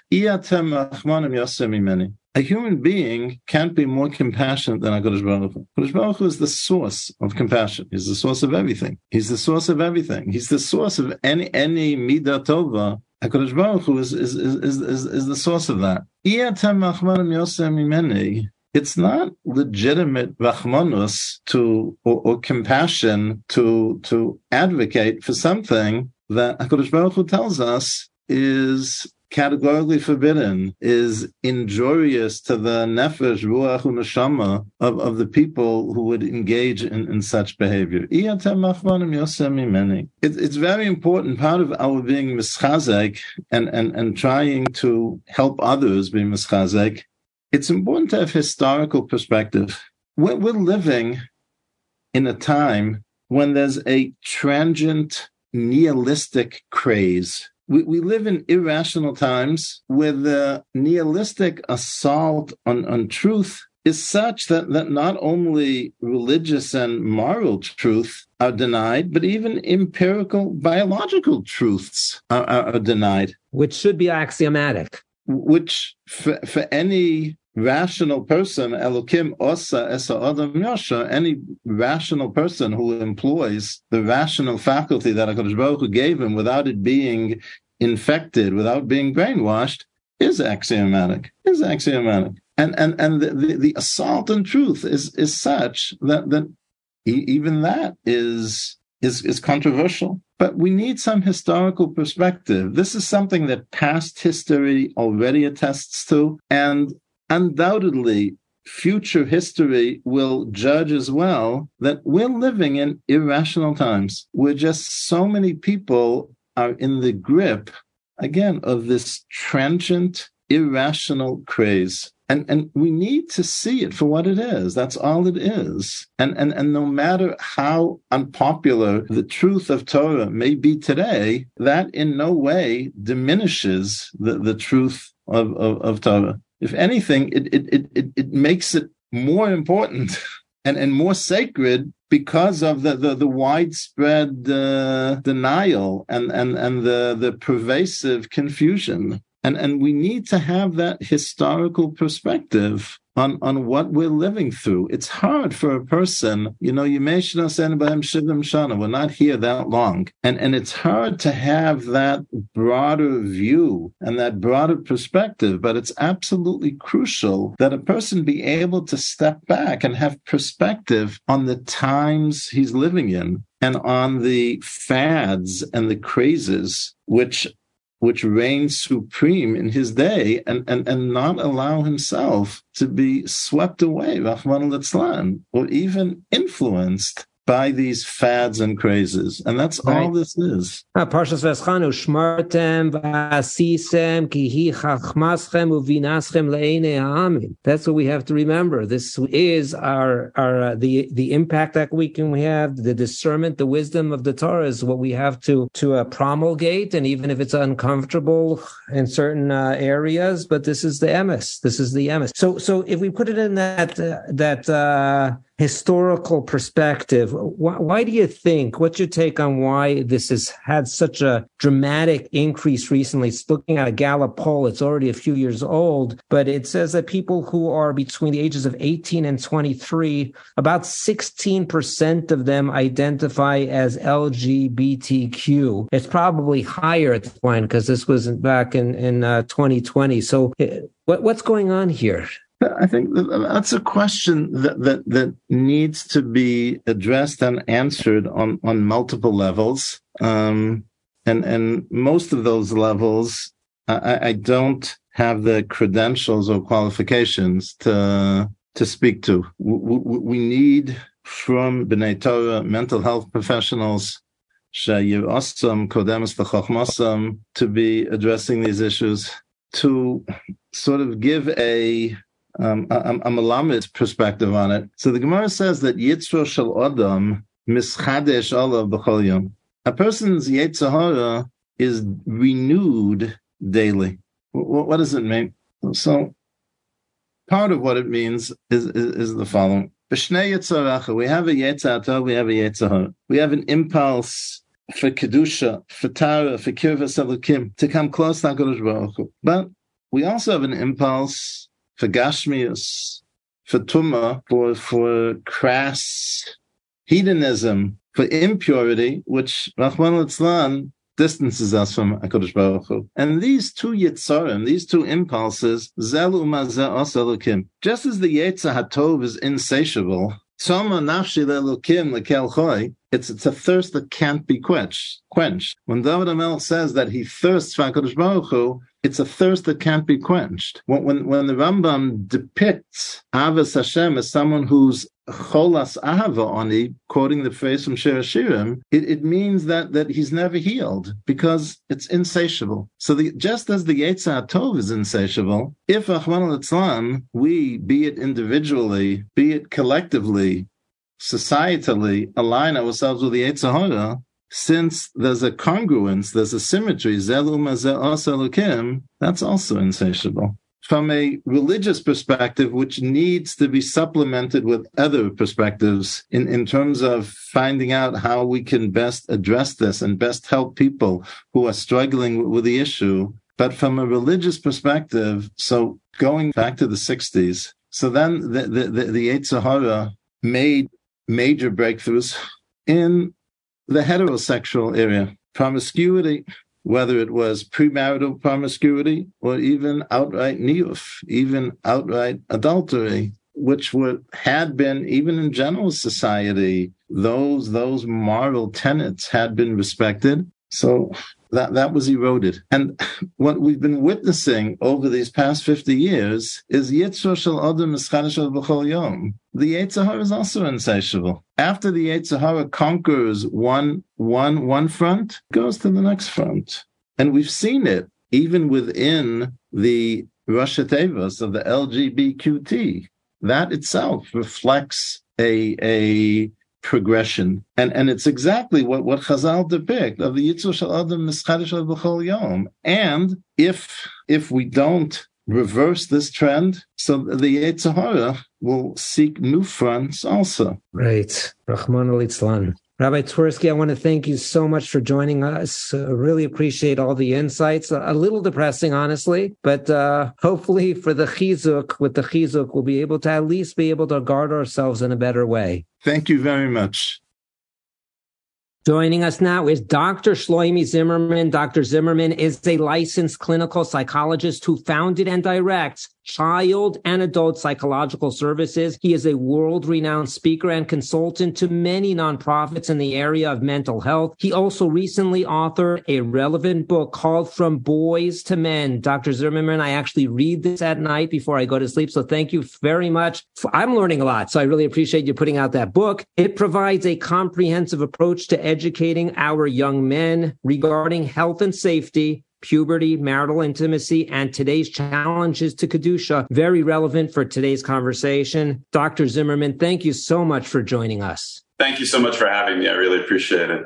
It's a pleasure to have you. Dr. Zimmerman, why don't we dive in and talk a little bit broadly. We actually have a very sensitive topic, as you know, as I know. And why don't we talk about values, secular values? It seems that we are being bombarded by secular values, especially in the realm of sexual preferences. Do you feel, you see it in the field day in, day out, do you feel that Orthodox Jews are being influenced by those values? And it may be difficult to talk broadly about Orthodox Jews, but maybe different communities are impacted differently. And if you do feel we are being influenced, how are we seeing those influences? Okay, so just, I'd like to frame things briefly with some introductory remarks, just even in terms, like you said, this is a very sensitive topic. And I certainly consulted with, my Rabbayim and Das Torah, and there is a need to address this publicly in the proper context. And also, before we talk broadly, we do have to remember that there are really individuals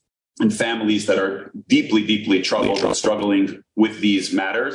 And in no way are the broad spectrum conversation points in any way a lack of sensitivity or denigration of them and their struggle in any which way. They need a tremendous amount of love and empathy and support and proper guidance. But we do have a broad spectrum societal issue that needs to be addressed for the cloud. And so I'd like to address it in that way. In terms of your specific question, my grandparents were all European Holocaust survivors, and Baruch Hashem, they made it here to America, but they're no longer with us. But I think if, you were to bring any of them back today and look around even our frum societies, they would scratch their heads as to what's going on in terms of the spending, the fashion, technology, and our value system. And it's clear that the environment and society we are in impacts us. The Rambam, describes the tremendous influence societies always have on us and why we have to be so careful about the society we live in. But perhaps most poignantly for our discussion, maybe the Medrash by Parshas Noach about how when the world around becomes corrupted, even the animals and even the ground, the top layer of the earth, became corrupted by societal influence. So we sadly are not immune, and we're definitely dealing with the ill effects of societal influence. I'll tell you a recent anecdote that speaks to this. Not so long ago, I got an email from one of Rav Aaron Feldman Shlita's Talmidim. Rav Aaron Feldman, Baruch Hashem, graciously wrote the forward to the book in Askama. He was deeply, deeply involved. So I got an email, somebody saying he's a Talmud of his, and would it be okay if he spread the Rosh Hashiva's forward online? So without thinking, I said, Matav Manoim, I know the Rosh Hashiva wants it spread. So here I send it to him. But it reminded me later in that week that, okay, Baruch Hashem, I should really give the Rosh Hashiva some nachas, should give him an update that the second printing was out of print. So I called the Rosh Hashiva, And immediately he picks up and I hear that he's very distressed. And he says to me, Shlomi, the whole world's gone mad. And I was like, oh boy, I don't know where this is headed. So I say to the Shiva, what's the Shiva referring to? So he says, you told me you sent this from my Talmud. My Talmud didn't tell you what happened? I said, no. He asked for their Shivas forward. I sent it. I didn't ask any questions. So he says, do you know who this Mr. Beast is? At that point, I realized I don't know where this is headed. So I just stay quiet. And their Shiva tells me, Mr. Beast is this YouTube star. Their Shiva quoted he had 120 million YouTube subscribers. While their Shiva is talking, I'm frantically Googling. Turns out he has 160 million at the time. He's closer to 170 million right now. And he says, Mr. Beast is all the children watch this, and he's transitioning from a man to a woman, and all the yeshiva children know the pratim of how this happens. So I'm Googling while the yeshiva is talking, and I find out it wasn't Mr. Beast himself, but one of the people who contributes to his show was in this process of transitioning. And yeshiva kids, now again, different communities have more or less access, but within the place that YouTube is accessible, Mr. Beast was quote unquote considered kosher. And here, all these children now knowing these details, Sarvan said we need to give tremendous hadracha. We need to give our values. It's pervasive that they're learning about these things of men becoming women, women becoming men, how that happens, what you do. So that was just an anecdote of the situation. I've had the schus of working hand in hand with many of the Gedolim and Rabbanim and the broader mental health community, and every single one will say there isn't a community within our community, whether it's Hasidish or Litvish, Ashkenaz, Sephardi, New Jersey or Yerushalayim. Almost every moisin and every community today is dealing with this at some level, whether it's one of the mishpachas, some influence that they had, something that triggered it. And the honest truth is, you can't shop online. Recently was Pride Month. All the apps and every online shop was in a rainbow color. And then if you walk into a Walmart or a Target or you walk outside, you see all this, even the way items are sold today are talking about gender and pride and all of these issues. So this is something that we are faced with on all fronts. Wow. I had never heard of Mr. Beast, but that is fairly beastly to hear about that. Just take a step back, thinking about this. Does this represent something a little bit deeper that's going on in society? Maybe there's a new underlying belief or value system, or maybe more appropriately, a rejection of a belief or value system that's spurring on these, let's call it individual liberties, particularly when we talk about the LGB. We'll focus on the T, because that seems to be the most egregious one of them, transgender, that we see today. So is there something more fundamental going on here, or is it just a situation of hutralo? Again, this already becomes commentary, but what seems clear to me is that there's been a total abandonment and an attack on truth. Forgetting anything else, let alone HaKadosh Baruch Hu, a Boirei, a Torah, and even what was generally societally accepted values. Today, there's a total move away from that. There was a movement away from what was called the theocentric values, where God and religion were center. And instead, they put man at the center. And you deny a creator, a plan, or a true purpose. And everything is about the man, and it became not only even as a communal person, but as an individual. There's a tremendous emphasis on the I, on the ego, and there's been, in terms of rates, narcissism has been increasing dramatically. And there's also been a tremendous level where years ago, I talked about my grandparents, post-Holocaust, they had very little emphasis on feelings. If you asked my grandfather how he felt about something, that was a strange question, because it was what you had to do or didn't have to do. And I think we did suffer some effects of that, but overall, they rebuilt Klal Yisrael. Now there's almost a swing to the opposite extreme, where there's feelings worship. Everything is measured based on my personal feeling. How do I feel about it? How happy is it? Forget if there's actual reality, it's right or wrong, it's truth or falsehood. It's how I feel. And that is how I feel, or how happy I am. That is the center of the universe. And really, that has led to very problematic things. A person doesn't have to look at their internal deficiencies or just focus on the outside. Is the world treating me properly or not? It's helped create this woke culture and this victim culture, where there's a sense there's no bechira, there's no responsibility, there's no accountability. The world owes me, they owe me reparations. These are the conversations of today. The old values of morality and ethics and living up to something greater and having to put yourself into something bigger than you, those have been flipped. And that has actually changed. And what's frightening for me as somebody who dedicates my life to mental health and the treatment of mental illness is that psychiatry and psychology have really been at the helm of this woke culture and the victim culture. And they give a special legitimization and actually are fostering this whole trans movement. And they're ushering children and families along these actual barbaric and dangerous treatments in the name of this new value of, oh, if you don't feel you're in the right body, then let's go and change the body. So instead of working on your mind to help you deal with your body, we're going to say, no, I could do anything. There's also tremendous,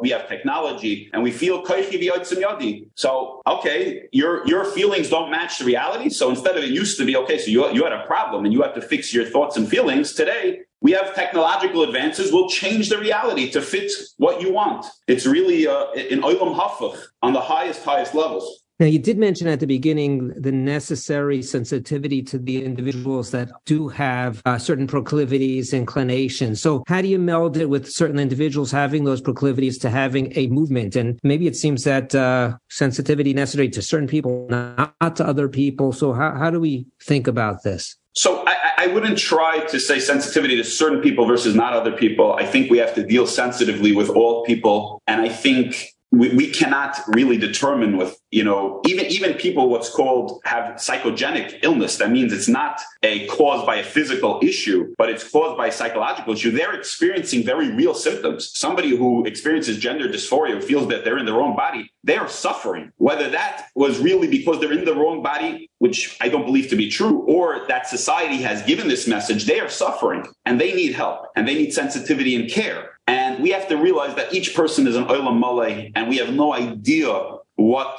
the level of challenge and nisayon and suffering that a lot of these individuals and families go through. I've spoken to many of them, and they are tormented people and tormented families with so much lack of clarity around them. So they need a tremendous amount of empathy and support and help, but they also need very careful rabbinic and professional guidance, not politically motivated or agenda-driven guidance, but at the same time,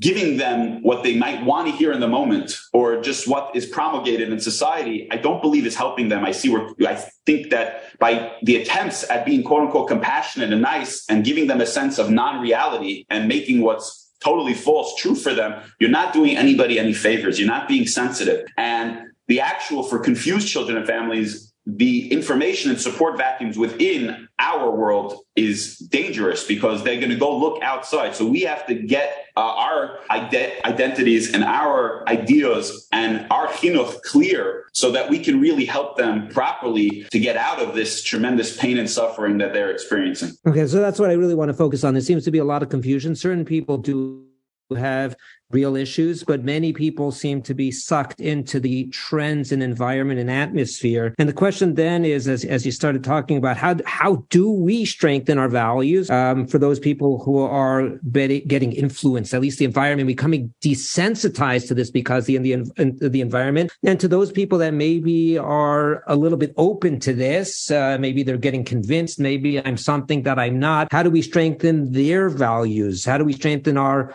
identities and the identities of our young children so they don't look for alternatives? So obviously that's a massive, massive question. But, some of the relevant areas that I think I could talk to, which really my book was not about LGBTQ issues really at all, but much more basic even in terms of talking to children about their body changes and puberty and adolescence and sexuality and these kind of issues that everybody's going to face. And even that was an enormous challenge to be able to do that and to get Rabbanim on board finally. But there is the sense, at least of the Das Torah who is for that we have to do more. We have to be much better at articulating our values. We have to have more real and authentic conversations and teaching about the issues today's children are actually confronted with or they can hear about.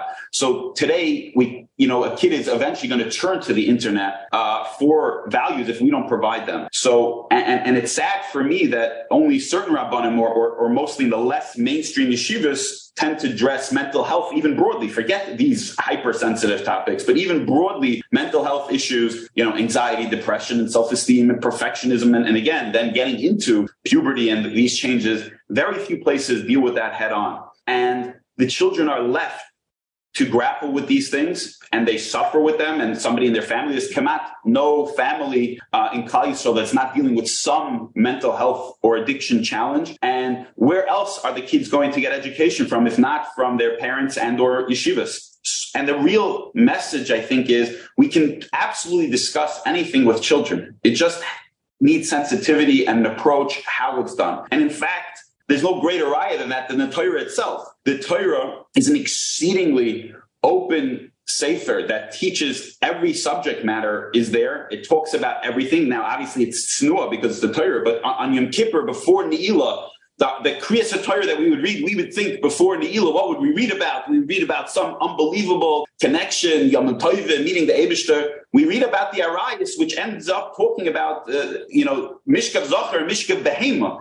So we could address everything and anything, but it has to be done in the right way. And one of the messages in the book and from the Gedolim is that ignorance is not innocence. You're not, wow, you're such a Reina Bacher because you don't know Chumash Rashi, because you don't know Kedushin or Ksubis. Chalila to say such a thing. And it's really imperative for us to realize we don't have the liberties that they might have had in the shtetl. Our kids are going to hear, well, even if you have the most, no internet or filtered internet or no exposure, it just takes one kid or one, like I said, even a walk into a Walmart and he has exposure. So we need to proactively educate children about the issues they're going to hear and face. And, it comes out when we don't address even the Torah properly, then things can get really confusing. I was recently speaking in another country, and actually one of the mechanchim I was talking to, he said a story with his own son, and it was pretty ironic because I was talking about this broader topic, and he said, so the Rabbeim, I think, teach, that Arayis are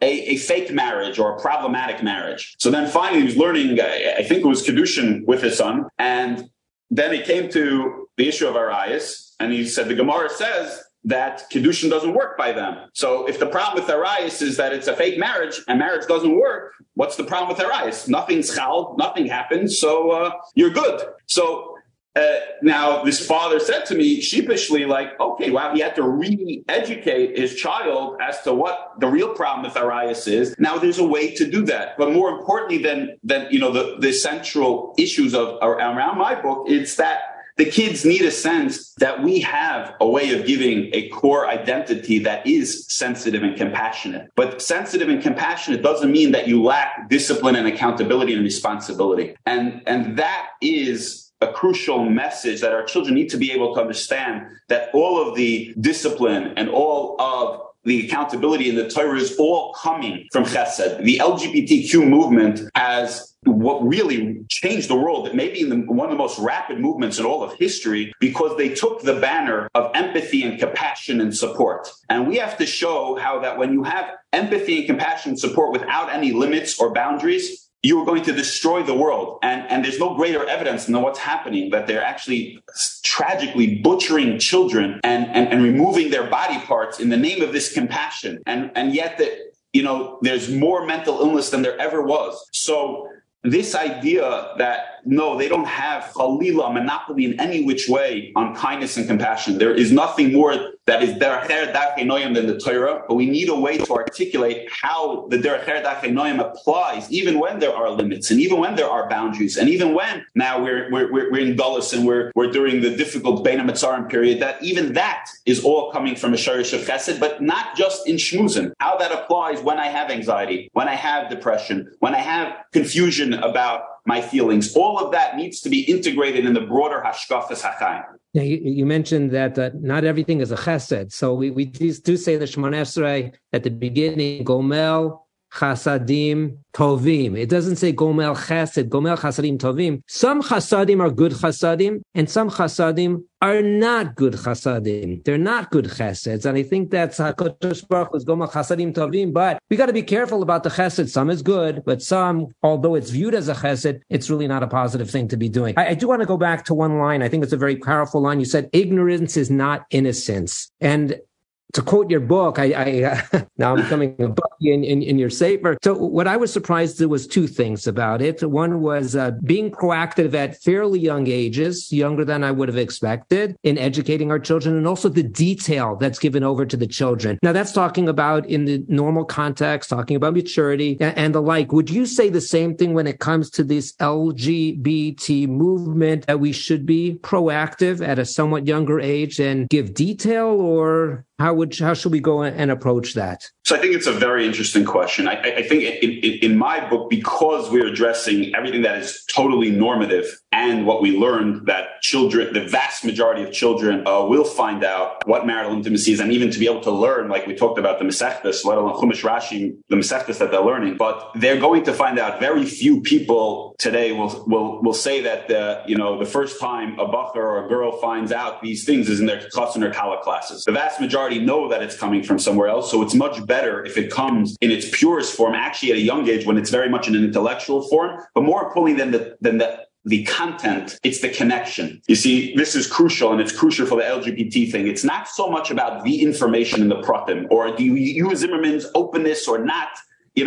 We could be mefakfek on how young or how open, but the idea that our children should feel they have the connection with somebody who could talk to them about real topics, the topics that end up in the shadows, the topics that they hear about on the playground or on the street or in the internet. Those are what we need to serve as, say, no, you don't need to go somewhere else. I can be here for you, and I will not shy away from anything. That doesn't mean I'm going to bombard you with details. And no, I don't think that young children need to know about all the details about, transgenderism and how a boy changes into a girl or vice versa. But I do think they need to know, my parents, there is nothing that I can't talk to them about. They've demonstrated to me, not that they're on high and far removed from my life, that they'll get into difficult things. And whether that's sexual abuse prevention or whether that is the articulation about intimacy and puberty and drives, if they sense from us, my parents and Rabbeim and Mechanchim are totally connected to me and they're absolute sources on information for everything, then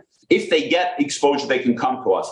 I do think that the more we talk about just the general, giving a flavor that adolescence is a period of tremendous confusion and body change, and that accompanies a lot of confusing feelings. So if we preempted that and let them know, that it isn't supposed to be a pashut, simple time, there are going to be a lot of changes, and it's okay, and that's normal. It's normal to have confusion. It's normal to have change. It's normal to have drives that all of a sudden you didn't have before, or that are even connected Torah. That helps them put it into a context of, I have all these changes in my body and all these different feelings, but my parents talk to me very blatantly about it, and I know it's normal, versus, oh no, I'm feeling something very strange. There's a total silence which speaks volumes in the firm world, so I can't go there. So let me go find out what this is about. And Hashem Yirachem, if they go elsewhere, to find out what their confusion might be about, because that might enter them into a world that we really don't want them to go into.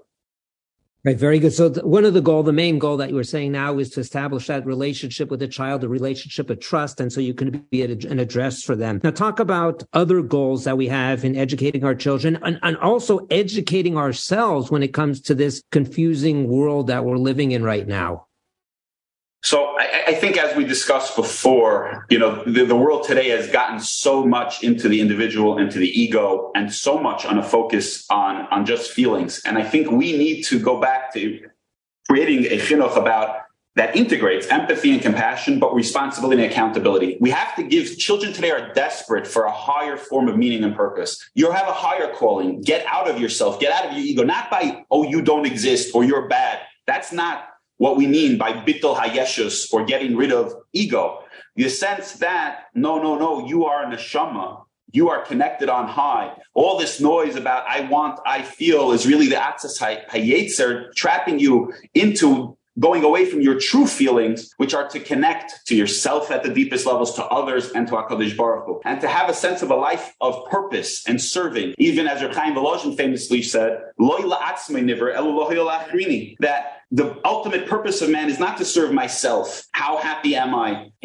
What's gratifying me in the moment, but as a life of service to others and to the Borei Olam. And then when you sense what a person, a human is capable of, living for something beyond themselves, being there for others, that actually is the best way to produce happiness. The problem is that they promise, the secular world is promising, if you pursue happiness and pleasure, you'll get it.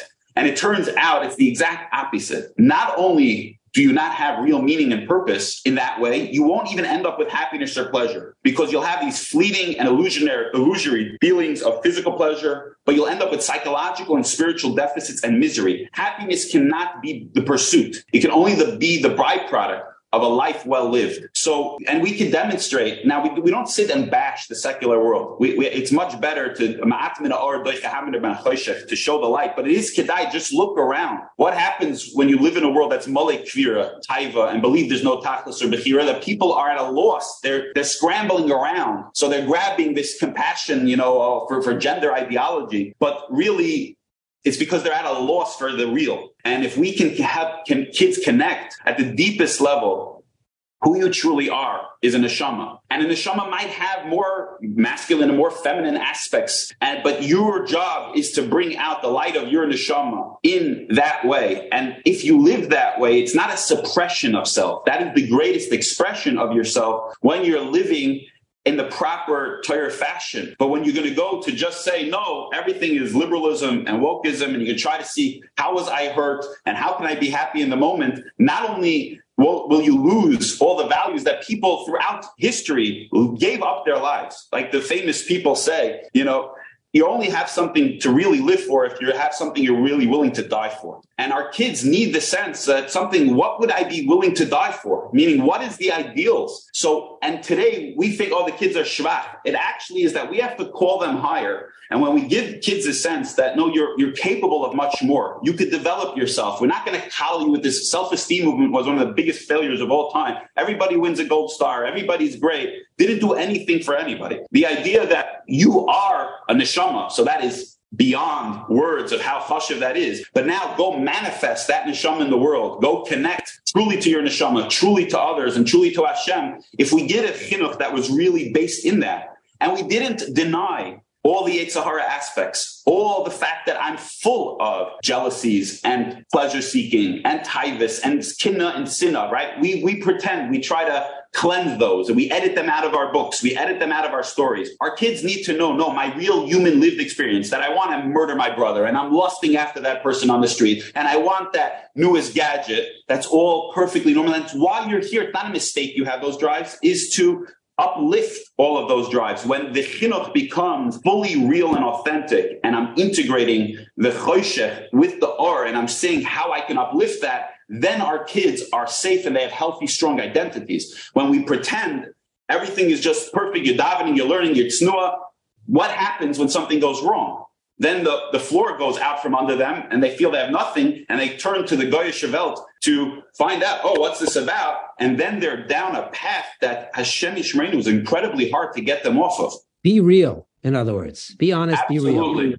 Absolutely. Very, very powerful. Now, you did mention gender ideology. These are new phrases in our world. We have so many new terms that are coming out all the time as there's so many new inventions here. And if you think back thousands of years, Brias Olam, a man was a man, a woman is a woman, and there was no doubt about that. I remember my father used to say there are two definitive things in life. One is taxes and one is death. And he didn't even have to say that a man is a man and a woman is a woman, because that was so pashut. But it's not so pashut nowadays. So how can you explain this new psychology of gender ideology, that maybe you're not what you were biologically born to be, that maybe there's a difference between sex and gender? How do we come to grapple with this and a lot of the psychologists and the psychology agencies and institutions that are behind this? So how do we come to terms with this? So again, this is a massive topic in its own right, but I think the idea, right, that we could separate your biological sex from your gender has its roots in that whole psychology frame of reference, that really everything is just what's put upon you. And this problematic patriarchal, damaging society has put these toxic messages on you, and you can really live your authentic self. If only everybody will suit to it. And what's frightening is, there are certain things that are just, not true. It's a white lie, a falsehood. This view is not just that gender is not connected to biology. It's not true. It's anti-truth. Now, I think it's always better, the Zelu Mazeh. From the Torah perspective, the literal opposite is true. Rabbi Dr. Akiva Tatz expresses this greatly, but very bekitzer. We have the concept of Stakel B'Raiso Bari Alma. Because there is a difference between a Zohar and a Keva, with male being a multi-potential source of creation, and female meaning the vessel that holds creation and develops that potential. So in other words, the male corresponds to the mashpia, the female to the makabel, right? So that is how everything in the world is built from the mashpia and makabel aspects, and the biology follows that, where the male goes outward and produces seed in the billions, and the female is a receptacle and receives just with one egg at one time. The biology was based on what it means to be male and female on the highest spiritual origins. So here they literally flipped it on its head entirely. And it's how you talking that even for those of us who are living in this society and who work with this, it's unbelievable. Now we have this idea that LGBTQ messaging is that your sexual preference, who you want to have tashmish with, that's completely biologically based. AKA, you were born that way. That was what they were screaming for a decade. Now they say, whereas gender is completely culturally based. AKA, you're not born that way. It's irrelevant how you're born. So that is completely anti-truth, and that's what the Rambam refers to as Cholei Nefesh, is mar, mosik, mar. That, things could be flipped entirely, and there's become a celebration of denying reality. And that is highly problematic. The exact origins of that, I think I alluded to a little bit, this hyper-focus on self, this hyper-focus on victimization, the sense that everything is caused outside, that a person has no bechira and just has to be liberated. These are, much longer topics, but it's very problematic. And we can learn from the Torah that even if somebody has a more masculine or feminine neshama or personality traits, the Isurim of loy silbash and not sterilizing oneself all apply. And additionally, according to Moshe Poskim, I'm not here as a rabbinic authority, but the changes are not halachically permissible or valid. So that means that from the Torah perspective, the person absolutely needs to learn how to adapt to the body Hashem gave them. But even within their world, they really don't like this. But there's something called the gender equality paradox. That is, in the places that are most egalitarian, and you take away all the societal pressures, what you actually find is pum fakert from what they wanted to find, is that there you see the biggest differences between males and females, both personality-wise and occupation-wise, meaning that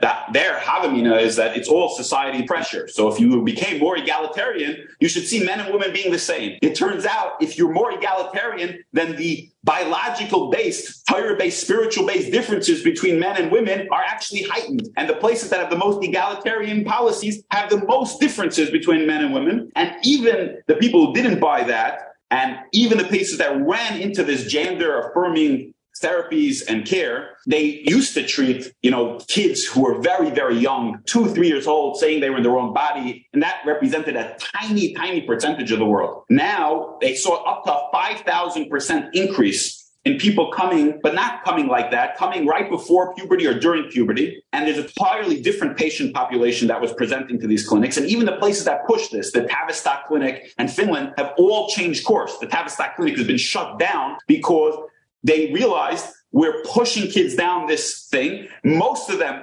unbelievably, up to about 98% of them had other psychiatric illness, anxiety, depression, cutting. Many of them were autistic, Hashem Yirachim, and they were being pushed into, no, if you get these surgeries, you'll be okay. Some of the real gender ever believe that they'll cure your autism if only you're put in the right body. So you have an anti-truth, but even these places learn the hard way. There's thousands and thousands of lawsuits that they realize that much of the time this care not only didn't help, it made it worse. And many of them are stopping. But here in America, especially, no, there's a push. We'll ignore all the evidence and all the hesitation and we'll keep going forward. No, it's just not enough of affirmation. And they're destroying, butchering, and sterilizing children. And it is appalling on every single level that the American Psychological and American Psychiatric Associations are no longer scientific or medical institutions. They are now political arms of left-wing ideology and pushing people down these paths that are leading to absolute destruction, let alone to the degradation of society at large.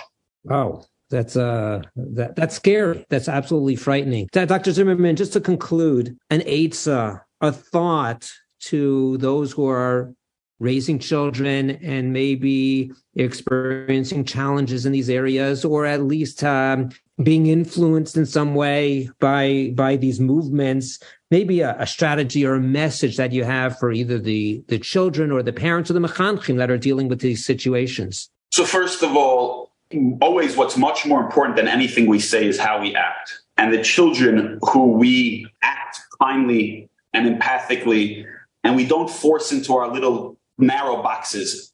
Unfortunately, we're victims of our own success. Chazdei Hashem, we have hundreds of thousands of children living as B'nai Torah. But the chisaron of that is you get to slice and dice. Okay, you have to fit into this exact narrow band to be in this class, in this yeshiva, in this ma'aseh. And the problem is that Hashem made everybody an olam malei, and each person is a yachid. And there's nobody who says it better than the wisest person of all time, Shlomo Amelech. We have to give the kids a sense, you're chashiv as you are. Okay, you're a girl with a little bit more of a tomboyish personality. You're a bit more assertive or aggressive. You're a boy who's more sensitive. In Baruch Hashem, we have therapists today. So the boys who are, a little bit more neurotic and a little bit more touchy-feely, they have a profession to go into. But in general, the sense that you have something to contribute. You're not a chaz v'shalom. There's no mistake in who you are. Let's find where your uniqueness and your unique neshama sings, and how to use those kaitas. Any talent or proclivity Hashem gave you can be used in the proper context. So if the children were treated that way, we would have much healthier children. Obviously, we could also talk on messages that, again, are much more real, are much more authentic. I talk about this all the time, particularly in my book. Aside for infancy, when do children need us the most? When are they going to have the most challenges? When they need the most chinuch? Most people agree during these pre-adolescent, adolescent years. And what do? We close our eyes and we say, I'll walk you down to the chuppah. Let me know when that takes place. We have to step up. We have to show up. We have to be there and be real authentic about all the issues that we're faced today. We used to show we're not afraid of anything. The Torah doesn't have to hide. Klal Yisrael doesn't have to hide. We have messaging, we have values, we have an articulation to give you on any parsha, on any sugya that involves the human. And we have something, not just, you're going to have a better life in Olam Haba. You'll sacrifice here, you'll live miserably here, but you get Olam Haba. Chad v'shalom. You want the most wholesome, healthy, psychologically attuned life of positivity, of connection, of bonding to your true essence, to others, and to HaKadosh Baruch Hu. It's all here. And if you know what, and if it's like Rabbi Yaakov Kamenetsky Zatzal said, if it's not Noyam, it's not Torah. We have to help them see the Ni'imus and experience that at the highest levels. And we do need to start, like with my book emphasizes, there are social emotional curriculums like that. We need to be including more about mental health, more about identity, more about the confusions, more about the struggles that today's youth have, and be very raw and real and authentic. And then our kids can be much healthier. And those who we see at early ages, let's say they're high on neuroticism, meaning they have more of a predisposition towards anxiety, towards depression. We see kids struggling. Instead of just promoting them to the next grade, and waiting until the thing blows up, we start to identify them earlier and get them help earlier and let them help find their way, because we know that they're going to have a much harder time. The world is going to be much more challenging for them and much more difficult. So instead of waiting until it's just been too difficult for them, we go along and preemptively try to help them and try to tailor the environment to them. And to those who are already, struggling with these kinds of issues in particular, we have to realize that we need to be extremely empathic and supportive, but that doesn't mean we play into non-reality or contagion or anti-truth. This is a mind-boggling thing that therapy is now about affirming. Chalila, that therapy should be about affirming anything, let alone affirming mental illness. If an anorexic came into a therapist's office where they affirm, yes, you're very fat, we'll put you on Ozempic or schedule you for a liposuction, the person should be put in prison, right? If a person comes in psychotic and they think they're Mashiach or the Queen of England, we don't say, oh, let's ship you up to Buckingham Palace or get you a donkey and a shofar, right? Those are two categories where we put you in a hospital against your will. And even this thing, but this whole threat of suicide, that's a parsha b'fnei atzmai. But if somebody says, you know what, I'm going to commit suicide unless I cut off my arm or leg, you say, okay, let's schedule them for an amputation, affirming care right away. You'd say you would tackle them to the ground and you would put them in a hospital and heal their mind until they don't want to cut off their arm or leg. So this whole thing is really, really pathological. We need to help people realize how they could fit, how they could have an identity that works with their internal feelings and drives. Give them something more, and giving a general message in society that your identity is not,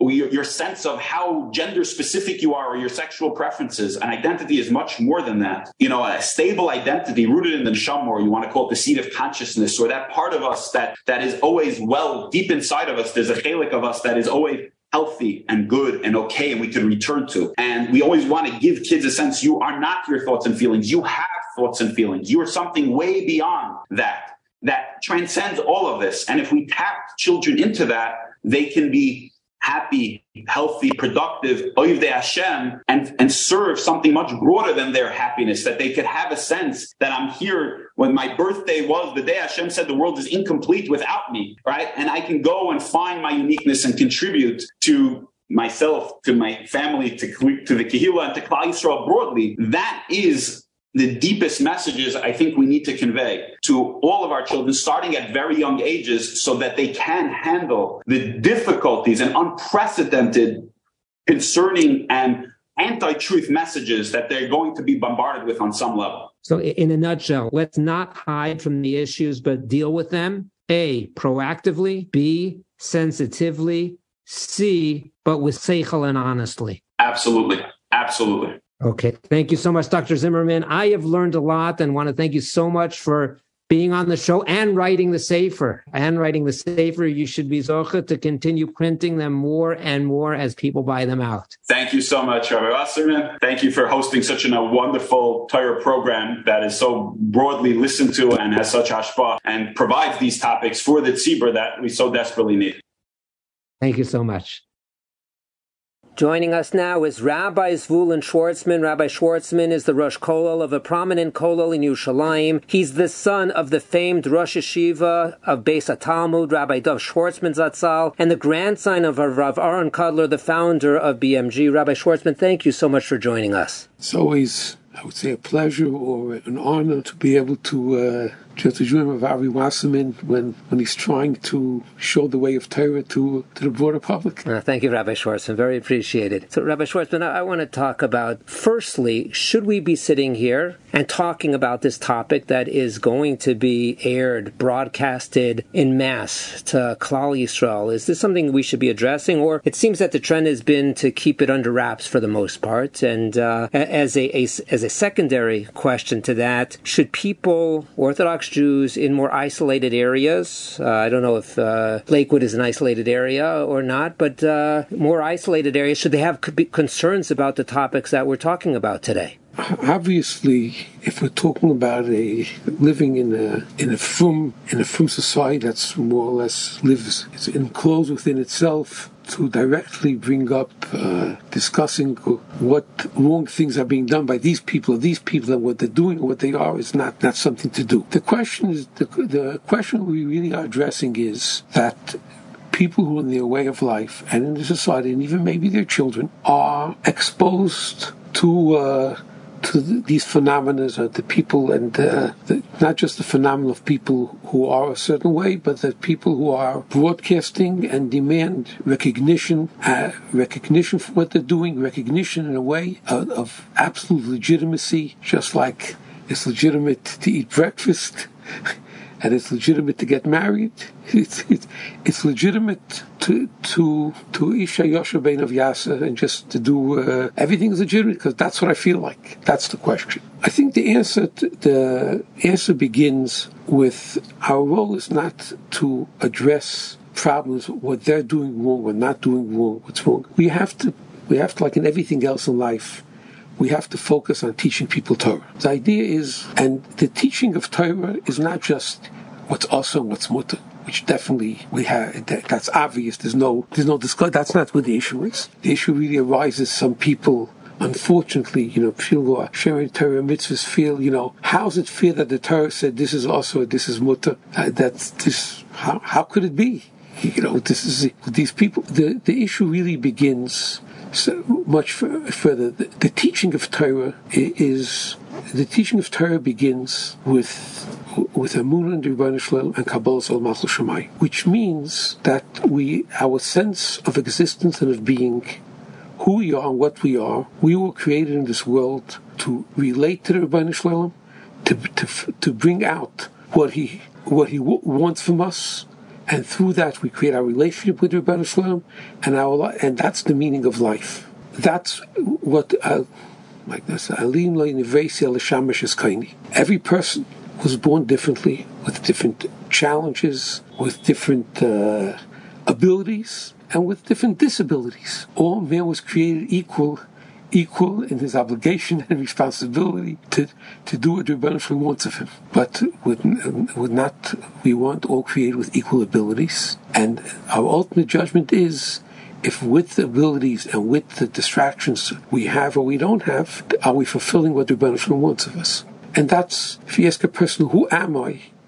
The fact that he likes to eat only meat. He likes only fleischiks, only milchiks. Doesn't define who he is.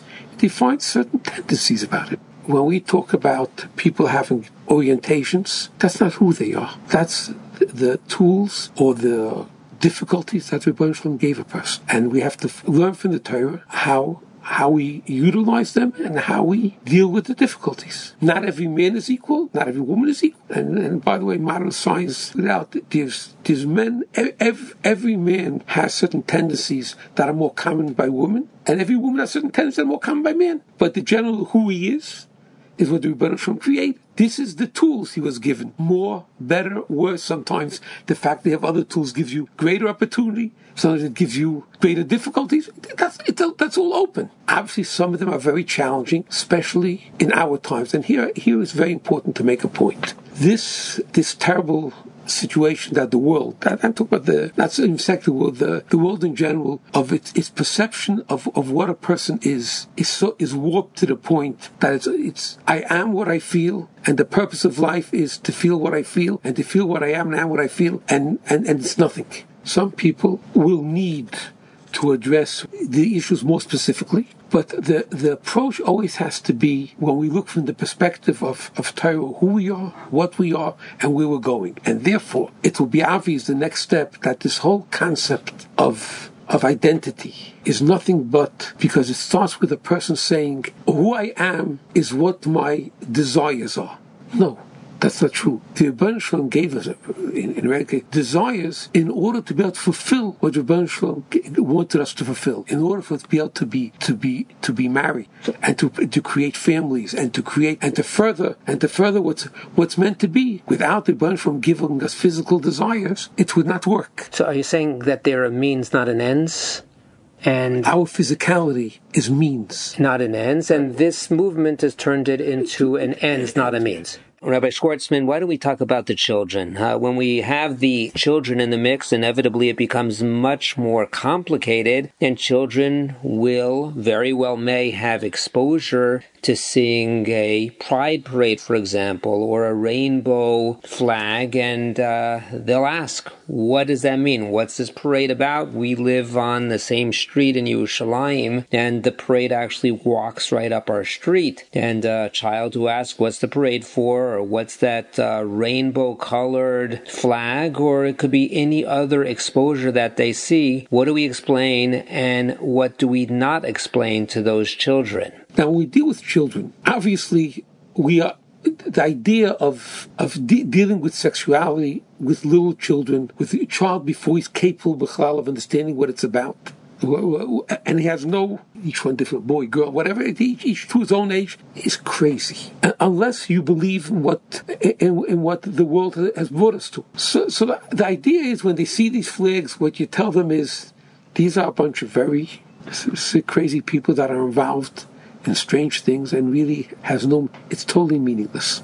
Just like we find that around us people are, there's many things people are doing and acting the wrong way. There's Shugoyim out in the world. There's not acting properly, but we know we're brought up in it without even explaining. There's no purpose in explaining to them what they're this way and we're this way. It doesn't make sense. I mean, if we're going to avoid them seeing it as good, but if we can't avoid them seeing it just to belittle it to the point that it's meaningless. But this is at a point when we're talking about a young child. Children, there's no purpose in trying to explain to them. He doesn't even know. The baby comes from a stalk as far as he's concerned, the child. I mean, you tell him there's something against marriage and he doesn't know. A child has a way of developing his ideas as he matures, his mind matures, his physicality matures, and starts drawing a picture. At a certain point, you have to intervene to make it, to put it in the proper perspective. In order it shouldn't, if you see the child is developing crazy ideas, right? But nothing. The point for ourselves, again, the way to look at it is when we deal with the issues, when Rabban and Mechanchim deal with the issues, when you have to deal with them not to be perspective that they're doing a various. It begins with the whole concept here, which demands that a person who never has a problem. Some of them have problems. Maybe if our system, if the society would have functioned differently, much less people would have problems. Like I saw in the statistics, it used to be 2%, and now it's 15.9% of younger people. Of younger people. So what's your explanation for that? Is that it's a craze, it's a fad, it's a movement? Very simple, because first of all, you have to develop. The first thing you have to do, the moment you could read a second grade reader, is think about your sexuality. So it's feeding on itself? It keeps feeding on itself, and there's options for that sexuality. And once you start developing it, once you develop it and you feel comfortable with it, it's going to say, that's what I am. You have to change yourself. It doesn't mean that there's some people who, many people have been sure, there's many teenagers, for example, even now, very from community. Some who the Yitzhak Arais is strong by them, even when they're Bachur. There's some who it's weaker by. But as they mature, they learn. You realize that this is, it develops, and some people, when they get married, they're in fear of, what's going to happen, what's going to be. They're scared of it, and it helps you work your way into it. But if you would tell this kid that you have to be this way because that's what you are, and he doesn't feel it, he doesn't feel anything, and this way he's comfortable with his buddy and his pals, he's comfortable. That's when he's going to develop those sexual tendencies. Right. So that's the 2% to the 15.9% or whatever it is. It's almost it's and then once it is that way, I mean, because once that person is that way, I mean, then it's He's defined himself. And then it becomes like a question of, I have no legitimacy. This is me and I have no legitimacy. The first thing is, you are, as a Yid, we have to think of who you are. Doesn't begin over there. And then we have to think these are tools which were given, and how we were given. Sometimes people are given with more difficulties, less difficulties, but everyone could reach the way he's meant to reach. He's meant to reach his way. And some people there didn't, I mean, put some people in this world who we see that they want men. I mean, Khalil and Khat, these are single people, but want men to get married. Okay, so that's it's a terrible thing, I mean, but we feel very bad, but it could happen sometimes. It could happen, but I don't think. I mean, the one who really wasn't meant for it and anything, I can't say it's not. There's nobody out there but I would say 99.9%. But the problem is, again, then we start dealing with it. Then they tell us the therapy to change a person's orientation is dangerous and causes suicide. Definitely it does. Because this is, a person comes and says, this is who I am, and tell me, live my life not who I am. If it would start from the beginning, it's not who you are a person. You are a human being that was created for a greater purpose. And you have certain issues that work this way, work that way, and I will help you work them out. Right. So let me just recap. Make sure I'm getting this. We do have certain individuals that have these tendencies intrinsically, and for those we have to have sensitivity to, and sensitivity again. But even though if we would know how to change their mindset, that this is not who you are. These are orientations. Right. These are certain tendencies, and the tendencies sometimes we could work with them. But not your identification. Not your identification. First thing we have to take away the pride of identification, because that itself is what's destroying everything. Okay, so that's my question then. The ones that are quiet and want to deal with it with the greatest sensitivity, and assist them, and whatever way it takes us, being with therapy or help or whatever it could be. Therapy's not trained. But I believe therapy's not trained. It's glot. It's mahadrin. It's mahadrin. The only thing is, I think before any therapy starts, the person has to understand the divrei Torah behind the situation. Right. And once he understands that, then it could work. If it works just because you tell a person your orientation is this, make believe. For example, that's a lot of therapists what they used to do. Just to have your imagination go wherever it is and do what you're supposed to do. No. You have to train a person, first of all, that imagination that you have is not, this is who you are. This is your issues. It's not who you are. So, based on that, let me ask a question, and it's really on my mind. I once saw that Rav Schwab was of the view that you cannot cheat on your taxes and be an Orthodox Jew. And I have that in mind as well, because a lot of this movement is public, and it is people that are saying that this is who we are, and this is how we identify, and we're proud of it. And we'll go walk up the streets of Yerushalayim or New York or wherever it may be, parading that this is my identity. Not I have inclinations, but this is my identity. I'm proud. That's why it's called Pride Parade, because we have pride. Can you be Orthodox and be espousing being proud about having this identity? To put you on the spot. Definitely not. And you don't need a fraud for that. In other words, even those poskim that will tell you when you cheat on your taxes, you could still be Orthodox, right? Even the Mekilim on taxes, right? Even the Mekilim on taxes. I mean, it's clear that to say I'm proud that I'm a person who. I mean, you're saying I identify as a person who the Torah said this is what you're supposed to do. No, I'm the person that does different things, and I'm a different person. To say you're meant to be a different person than the Torah told you to be is not an Elohiyid. It's being a kaifer b'Torah. You are denying the Dvar Hashem.